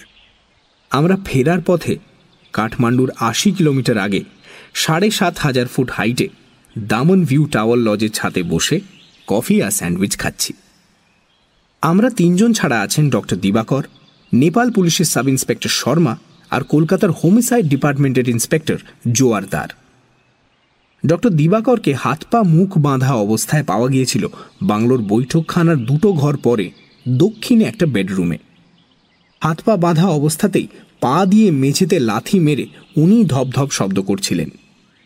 তিনি যে ফেলুদার ফরমাসে তার দোকানের ওষুধ টেস্ট করছেন সে খবর তার চর মারফত পৌঁছায় মগনলালের কাছে। তার রাইট হ্যান্ড ম্যান বাটরা আজই ভোরে একটা রুগী দেখতে নিয়ে যাবার অছিলায় ডক্টর দিবাকরকে তার বাড়ি থেকে তুলে নিয়ে মগনলালকেও তুলে এখানে চলে আসে। মগনলালের দলকে নিয়ে যাওয়া হয়েছে কাঠমান্ডু। এলএসডি খেয়ে তার কি প্রতিক্রিয়া হয় সেটা কালকের আগে জানা যাবে না। ঘড়িতে বলছে ৫টা ৫। বেশ বুঝতে পাচ্ছি আমাদের চারদিকে ঘিরে থাকা হিমালয়ের বিখ্যাত চূড়োগুলোতে একটু পরেই সোনার রং ধরতে শুরু করবে। বাটরা চতুর লোক, শিক্ষিত আর ভদ্র বলে তার ভারতবর্ষেও যাতায়াত আছে। এই সব জেনে মগনলাল বাটরাকে তার চোরা কারবারের মধ্যে জড়ায়। অনিকেন্দ্র সোম জাল ওষুধের পেছনে উঠে পড়ে লেগেছে শুনে মগনলাল বাটরাকে দিয়ে তাকে হটাবার মতলব করে। মিস্টার সোম কলকাতায় যাচ্ছে জেনে বাটরাকে তার সঙ্গে পাঠায়। হয় এয়ারপোর্টে না হয় প্লেনে বাটরা সোমের সঙ্গে আলাপ করে, যদিও বাটরা আমার কাছে এটা অস্বীকার করে। সোমের নোটবুকে একটা কথা লেখা ছিল, এবির বিষয়ে আরো জানা দরকার। আমি প্রথমে ভেবেছিলাম এবি হলো অ্যান্টিবায়োটিক্স, কিন্তু যখন জানলাম বাটরার প্রথম নাম অনন্তলাল তখন বুঝতে পারলাম সোম আসলে বাটরার বিষয়ে আরো জানবার কথা লিখেছিল। হয়তো আলাপ করে বাটরা সম্বন্ধে সোমের মনে কোনো রকম সন্দেহ দেখা দিয়েছিল। আমার বিশ্বাস কথার ছলে সোম বাটরাকে বলেছিল সে কলকাতায় এসে আমার সঙ্গে দেখা করবে। বাটরা আমাকে নামে জানত। তার তখন বিশ্বাস হয় যে সে যদি সোমকে খুন করে তাহলে সে খুনের তদন্ত আমিই করব। নিউ মার্কেটে দৈবাত আমার সঙ্গে দেখা হয়ে যাবার ফলে একটা নকল বাটরা তৈরি করার আশ্চর্য ফন্দিটা বাটরার মাথায় আসে। মার্কেটে তার হাতে প্লাস্টিকের ব্যাগে নতুন কেনা একটা নীল রঙের শার্ট ছিল। আমার সঙ্গে আলাপ হওয়ার পর মুহূর্তেই সে কোনো একটি কাপড়ের দোকানে ঢুকে তাদের ট্রায়াল রুমে গিয়ে পুরনো জায়গায় নতুন শার্টটা পরে নিয়ে পুরনো আরেকটা প্যাকেটে ভরে আমাদের সামনে দিয়ে হেঁটে চলে যায় এবং বুঝিয়ে দেয় সে আমাদের আদৌ চেনে না। পরদিন বিকেলে আমার বাড়িতে এসে সে নকল বাটরার ধারণাটা আমার মনে আরো বদ্ধমূল করার চেষ্টা করে। তারপর দিন সকাল 9টায় তার কাঠমান্ডুর ফ্লাইট। মালপত্র নিয়ে ট্যাক্সি করে ভোরে হোটেল থেকে বেরোয়। 5টায় সেন্ট্রাল হোটেলে গিয়ে সোমকে খুন করে চলে যায় এয়ারপোর্টে। ছুরিটা সে রেখেই যায়, যেন আমি মনে করি যে গ্র্যান্ড হোটেল থেকে যে লোকটা ছুরিটা কিনেছিল অর্থাৎ নকল বাটরা সেই খুনটা করেছে। কিন্তু প্রদোষবাবু, আপনার প্রথম সন্দেহটা হয় কখন? প্রশ্ন করলেন ইন্সপেক্টর জোয়ারদার। নিউ মার্কেটে বাটরার একটা পুরনো ফাউন্টেন পেন দিয়ে আমি তার নোটবুকে আমার ঠিকানাটা লিখে দিই। সে আমাকে দিয়ে লেখালো, কারণ নিজে লিখলে লিখতে হতো বাঁ হাতে। সে প্রমাণ করতে চেয়েছিল যে নকল বাটরাই লেফট হ্যান্ডেড। কিন্তু ব্যাপার হচ্ছে কি, যারা ন্যাটা হয় তারা এক কলম দিয়ে বেশি দিন লিখলে সেই কলমের নিব একটা বিশেষ অ্যাঙ্গেলে ক্ষয়ে যায়।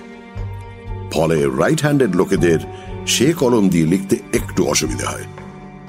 এই সামান্য অসুবিধাটা তখন বোধ করেছিলাম, কিন্তু গা করিনি।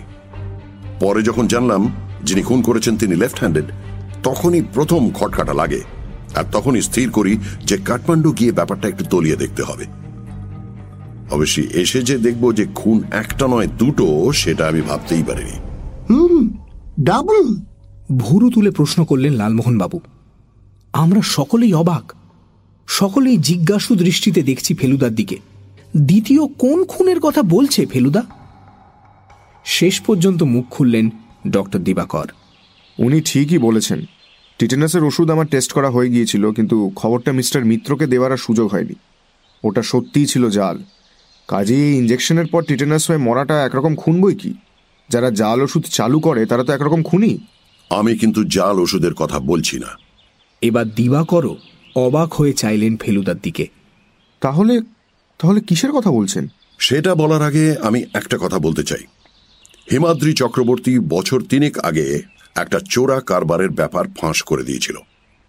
এই নতুন চোরা কারবারটা সম্বন্ধেও তার মনে সন্দেহ জেগে থাকতে পারে, সে খবর হরিনাথ বাবু আমাদের দিয়েছেন।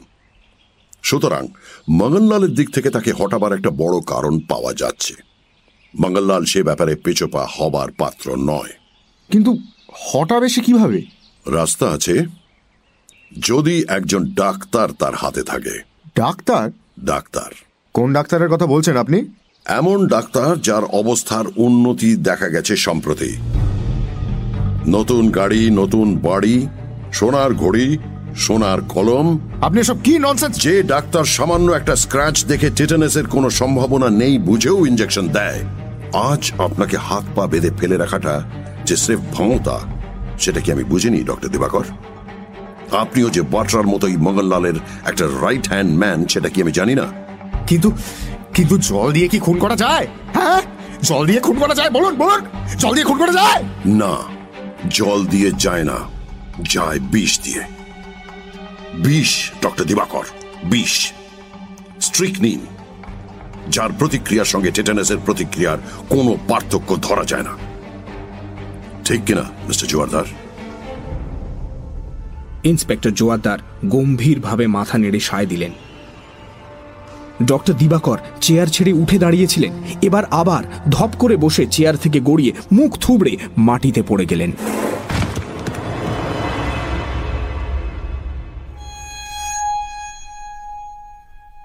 আসল গল্প এখানেই শেষ।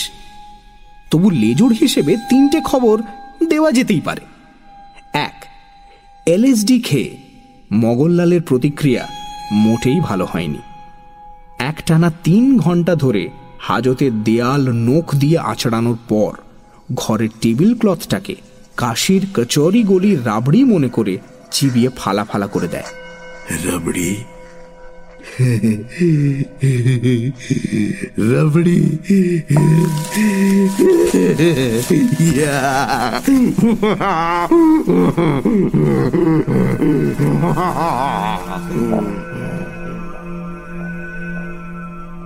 2, ওষুধের চোরা কারবার আর সেই সঙ্গে জাল নোটের কারবার ধরে দেবার জন্য নেপাল সরকার ফেলুদাকে পুরস্কার দেয়, যাতে কাঠমান্ডুর পুরো খরচটা উঠে আসার পরেও হাতে বেশ কিছুটা থাকে। 3, লালমোহন বাবুর ভীষণ ইচ্ছে ছিল যে আমাদের কাঠমান্ডুর অ্যাডভেঞ্চার উপন্যাসের নাম হোক ওম মণি পদ্মে হোমিসাইড। যখন বললাম সেটা একটু বাড়াবাড়ি হয়ে যাবে, ভদ্রলোক শুধু বলে যেন একটু রাগ করেই আমাদের ঘরের সোফায় বসে জপযন্ত্র ঘোরাতে লাগলেন।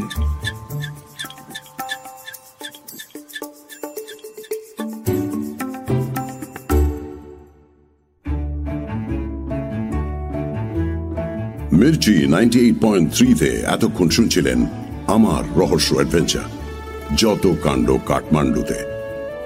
রচনা সত্যজিৎ রায়, গল্প পাঠে ও আমার খুড়তুতো ভাই তোপসের চরিত্রে সমক, আমার বন্ধু লালমোহন গাঙ্গুলি ওরফে জটায়ুর ভূমিকায় জগন্নাথ বসু, আমার চিরশত্রু মোহনলাল মেঘরাজের চরিত্রে দীপ, অনন্তলাল বটরা মীর, অনিকেন্দ্র সোম ও অন্যান্য কিছু চরিত্রে Richard, inspector Mahim Dattagupta, doctor Dibakar ও প্রধানের চরিত্রে অগ্নি, হরিনাথ চক্রবর্তীর ভূমিকায় শঙ্করী প্রসাদ মিত্র, বিপুল ভৌমিক পুষ্পল, টিবেটান রিসেপশনিস্ট ও ক্যাসিনোর বাঙালি মহিলা Shri, air hostess Mohor, inspector Jowardar Amartya এবং ফেলু মিত্তিরের ভূমিকায় আমি সব্যসাচী চক্রবর্তী।